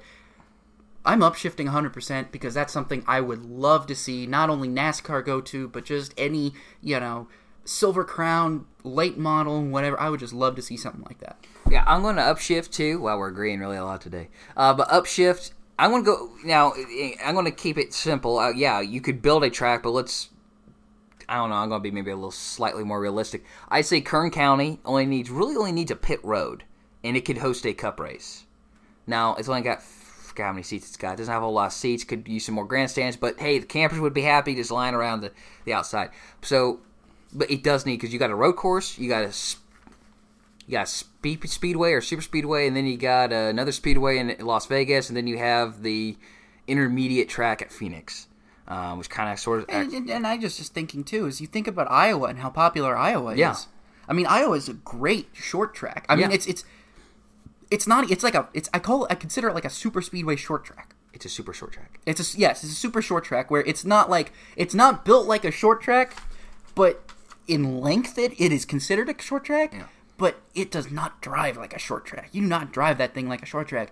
And that's what makes it so interesting. So fans really love that. And, maybe it's just because I was just literally staring at my Field of Dreams VHS. It's right in front of me. But if you build it, they will come. Yeah. I mean, I feel like that could really, really apply in this situation. And one little note on that was, when you look at the 3 short tracks that are on the Cup schedule, they're all really close in proximity, and they're in the southeast region of the state. Which is fine, because that's where NASCAR needs to be. But if NASCAR is still desiring to go to a more popular market, yes, then that's something that needs to be Well, it gets discussed. that West Coast. You're going to get the West Coast kick. Here's what built NASCAR short track racing on the West Coast would be great. And while you see that in the short tracks in the Canyon West, you don't see the Cup guys going there like they once did on short tracks back in the day. So the next one, a little more serious one here. After the reports of homophobic slurs being used by a crew member on Matt Crafton's radio, some have called for better policing of the radios in NASCAR. Do you upshift or downshift on an idea like that? I think this is an interesting question because it's very hard to predict, because I think when you listen to a radio, a scanner, or when you dial up a guy on a scanner, you're hoping to hear profanity. I mean, everybody does. Everybody's really hoping to hear a driver or a crew chief get really frustrated, really angry, say something really kind of funny. I've heard my fair share of stuff on the radio that I would consider funny, that I would consider angry. But I think with stuff like that, it can be very off-putting. It's funny to a degree, but when you start getting into that level of, I don't mind a guy going on a profanity-laden tirade. To be honest with you, when Kurt and Kyle Busch were doing that a couple of years ago, it was the funniest gosh darn thing I'd ever heard. It made me laugh, and I started to quote them when I was in traffic or something just because it was funny. I just thought it was funny. So, but there does need to be a line. There do need to be some kind of guidelines. So I'm going to neutral shift this because I think that there needs to be some kind of guidelines for what you can't. Obviously, yeah, don't call another guy an effing, that, and just, but you can call him something else. You could call him an effing a-hole or something and say that in a hilarious way. I don't mind that.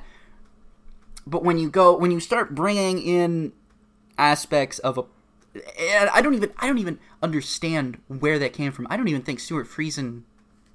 I don't understand where that came from. But yeah, I think that there needs to be some kind of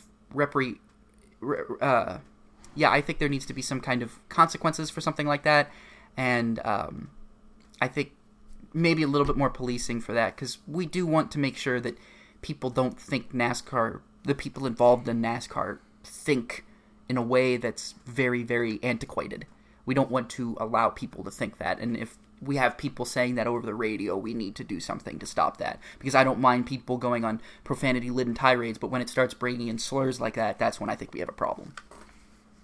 Yeah, neutral for me for different reasons, and you brought it up, the line.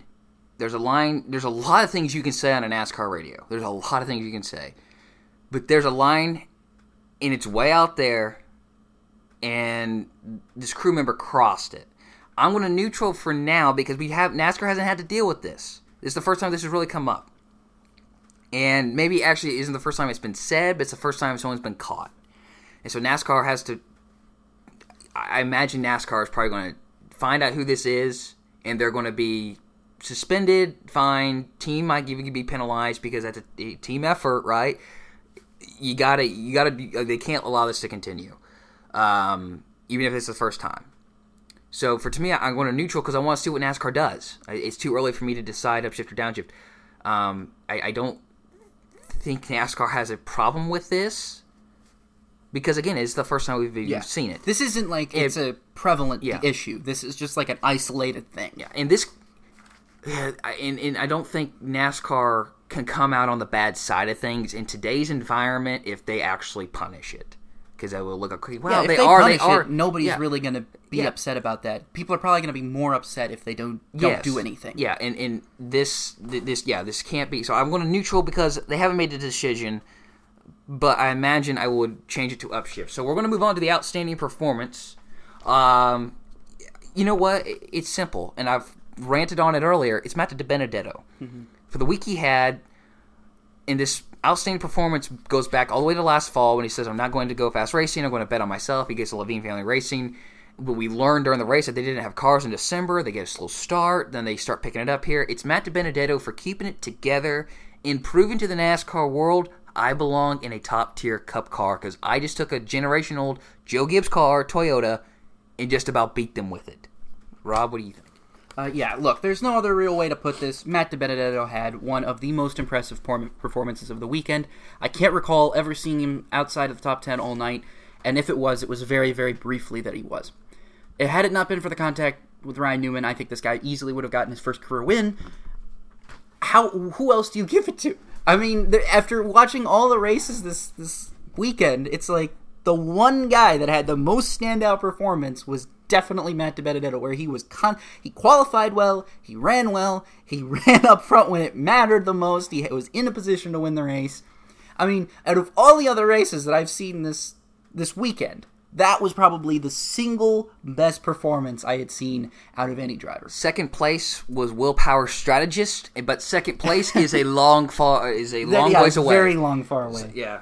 So, Rob, why don't you lead us into the next one? Yeah, we're going to go ahead here and talk about the best of the rest of the best, excuse me. These are the other races that happened throughout the weekend that, are lesser known races, not as big races, but still interesting to talk about. So, in Illinois, the ARCA Racing Series, ARCA Menard Series in Springfield, Illinois at the Illinois State Fairgrounds, Michael Self dominated the second half of the Allen Crow 100 and held off teammate Christian Eckes on a green-white checker finish to win his first career ARCA dirt race. It was a great race for ARCA. It was actually quite interesting because it did actually rain in the middle of the race, but they actually continued to race on because they were on dirt, and you can race in the rain on dirt, albeit a light sprinkle, a light shower, nothing any too heavy. But that was very actually interesting to see cars actually running on dirt while it was indeed raining. That was something I don't think I had ever seen on television. Maybe I'd seen it probably on the internet or maybe in real life once or twice, but I'd never actually seen that on television before. I remember being at a race at Plymouth Speedway here in Indiana, and it was sprinkling lightly, and that was it.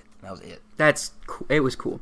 For the K&N Pro Series East race at Bristol, Sam Mayer was penalized in the early stages of the Bush's Beans 150 for making contact with Chase Cabre, but slowly worked his way back to the front of the field with 13 laps to go, and took the lead from Spencer Davis, who had led all 137 laps to that point. Hailie Deegan made her first career start with DGR Crosley and had the speed, but faded to 9th by race's end.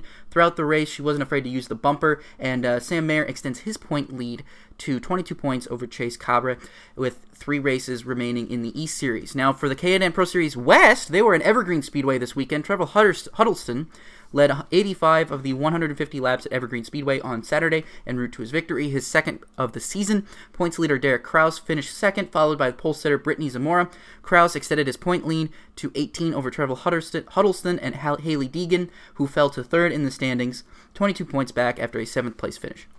Now, in Super Formula, the Super Formula race took place over the weekend at Twin Ring Motegi on the road course. I'm going to butcher this, I apologize. Ryo Hirakawa beats Kamui Kobayashi by 2 seconds to win the Super Formula event at the Twin Ring Motegi. Narei Fukuzumi, he was a Formula 2 alum, finished 5th, while Artem Markelov, also a Formula 2 alum, finished 12th, while Pato O'Ward finished in the 14th position. And in other news, David Ragan announced this weekend that he will be retiring from full-time competition at the conclusion of the 2019 season to spend more time with his family.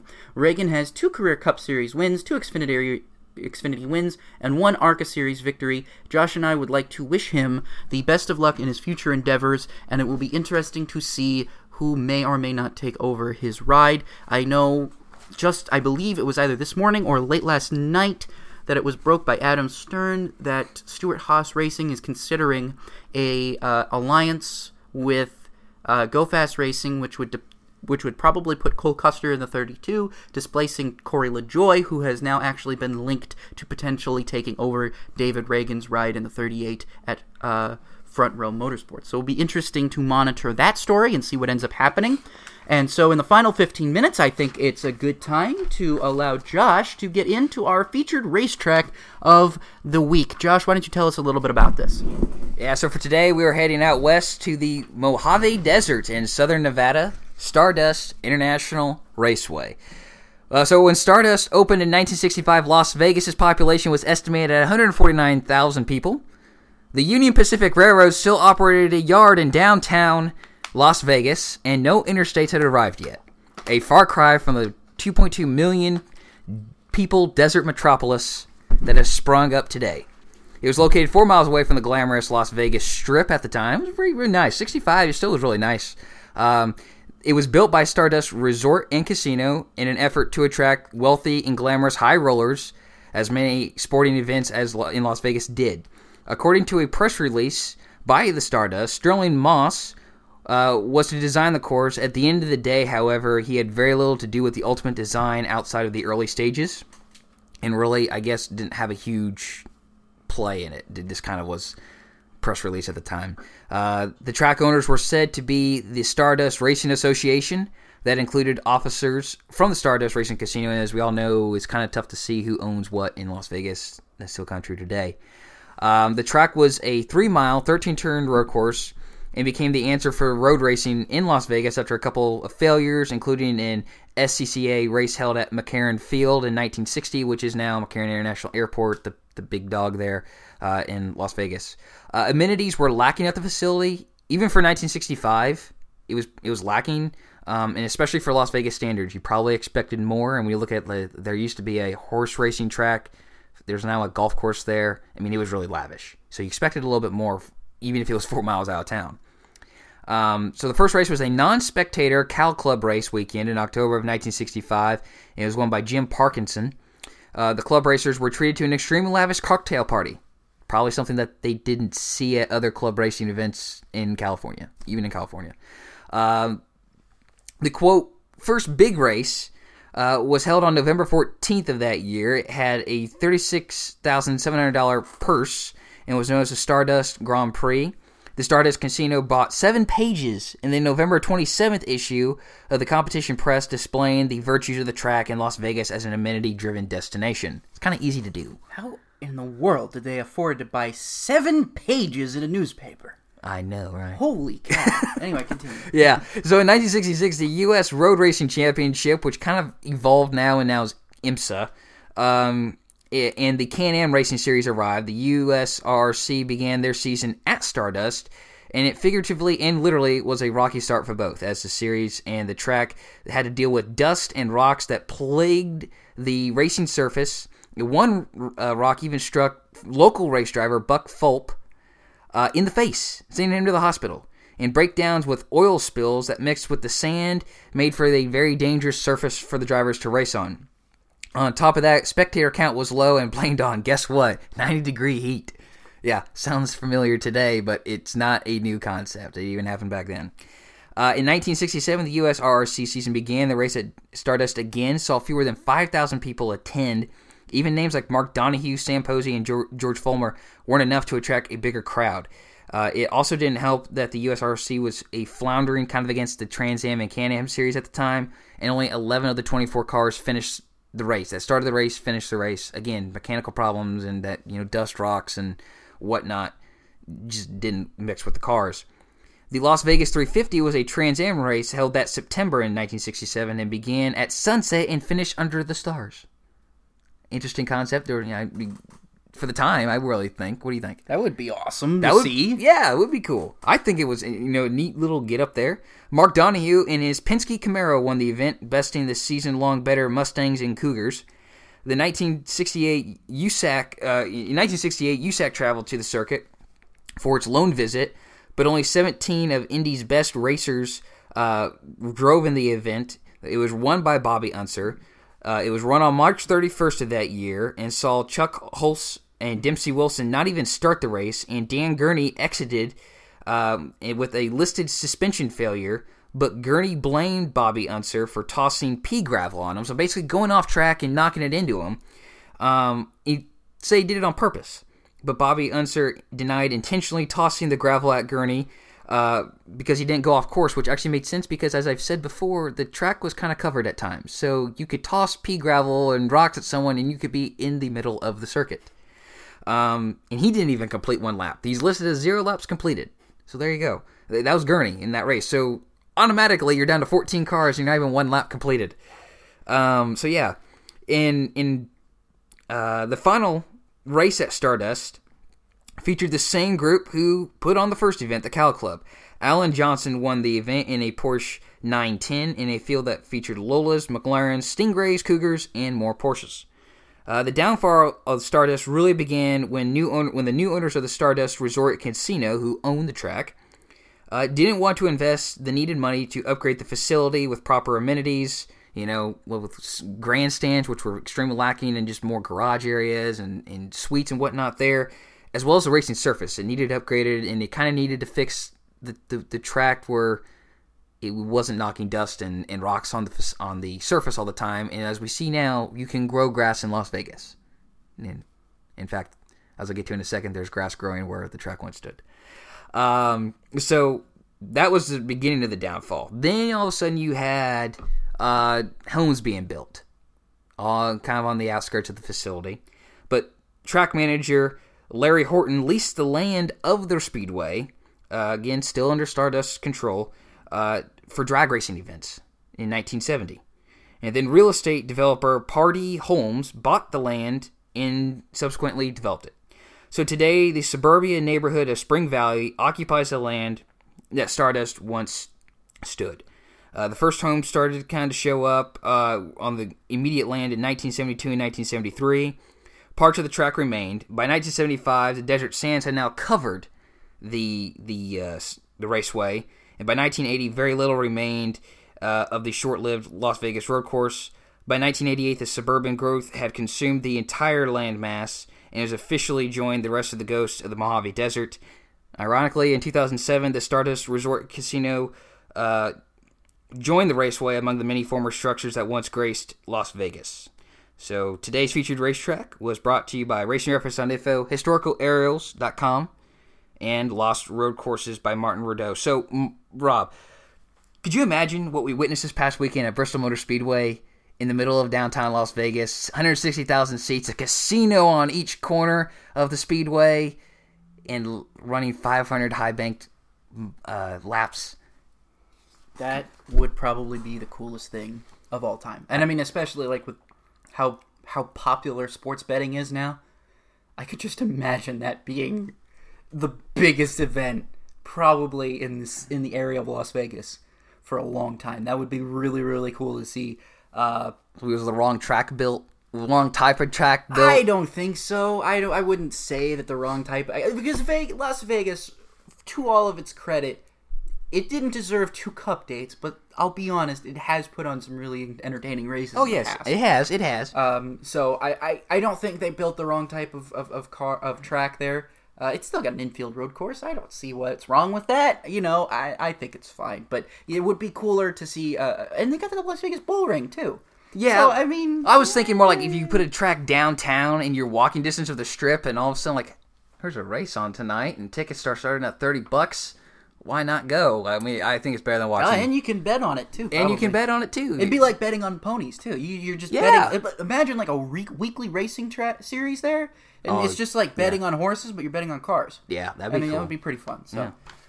So anyway, we've got about say 5 minutes left. So I know, like I said, you've gotten a bonus 15 minutes of the Racing with Rob and Roller podcast. We're very glad that you were able to listen to us, because again, we've got a brand new Twitter handle at Rob and Roller, and again, you can always tweet tweet at us, tagging us, and using the hashtag AskRobinRoller. So we're going to take a look at what's in the windshield for this upcoming weekend.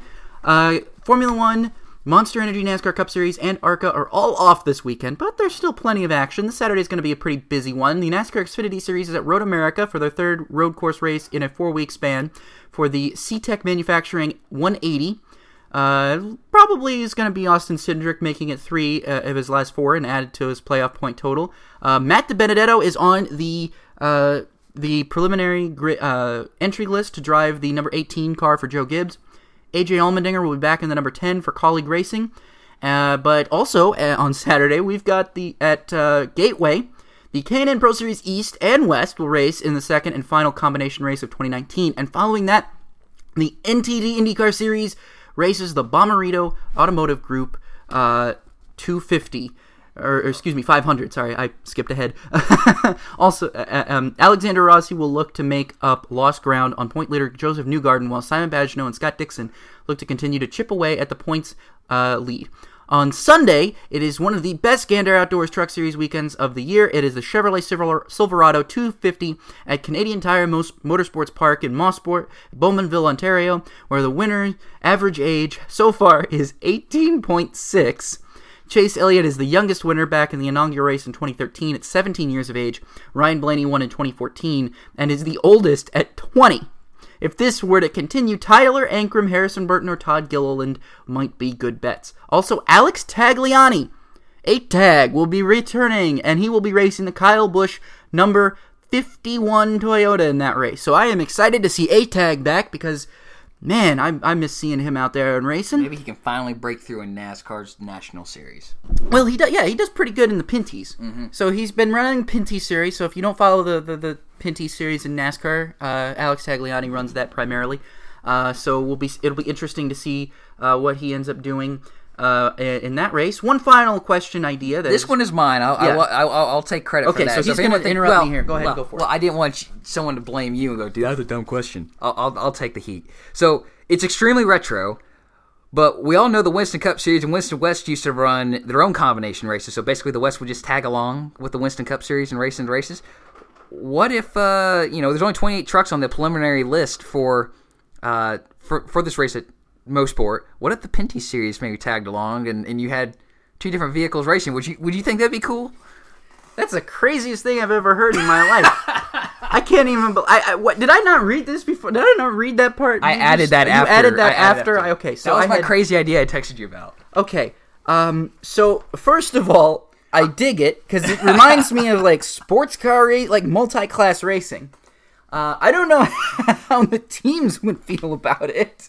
I mean, maybe if they were separated into 2 separate classes, like you have the truck class and then the Pinty's class, maybe that would be something interesting. I couldn't imagine all of them racing. Well, not all of them. You have to qualify. You have to qualify. Right, they qualify, but I feel like it would be a lot better if they ran them in classes. I think when the Winston Cup and Winston West did that, I think it was more interesting because they were running the same type of cars. Well, that's what I think makes it really crazy here, Yeah. It's kind of sick to see not a full field in Canada. Yeah, it is kind of disappointing to see only 28 trucks on the entry list there, but, I don't know. I think you're onto something here, but... I know it's crazy and far out. It's far out, dude, I know. So. It's far out, yeah. But anyway, that would be quite interesting. So that's a good way to leave us. Because we're about out of time here. So thanks for listening, everyone. Make sure you follow us on Twitter so you can keep up. Follow the new Twitter for the podcast. It's at Rob and Roller. The 2 R's are capitalized, and we'll be tweeting out stuff on that handle. The new podcast as well every week on that, and we'll retweet stuff as well. You can follow us, so you can follow one of the 3, or you can follow 3 and get triple the coverage. I mean, it just kind of depends on what you want there.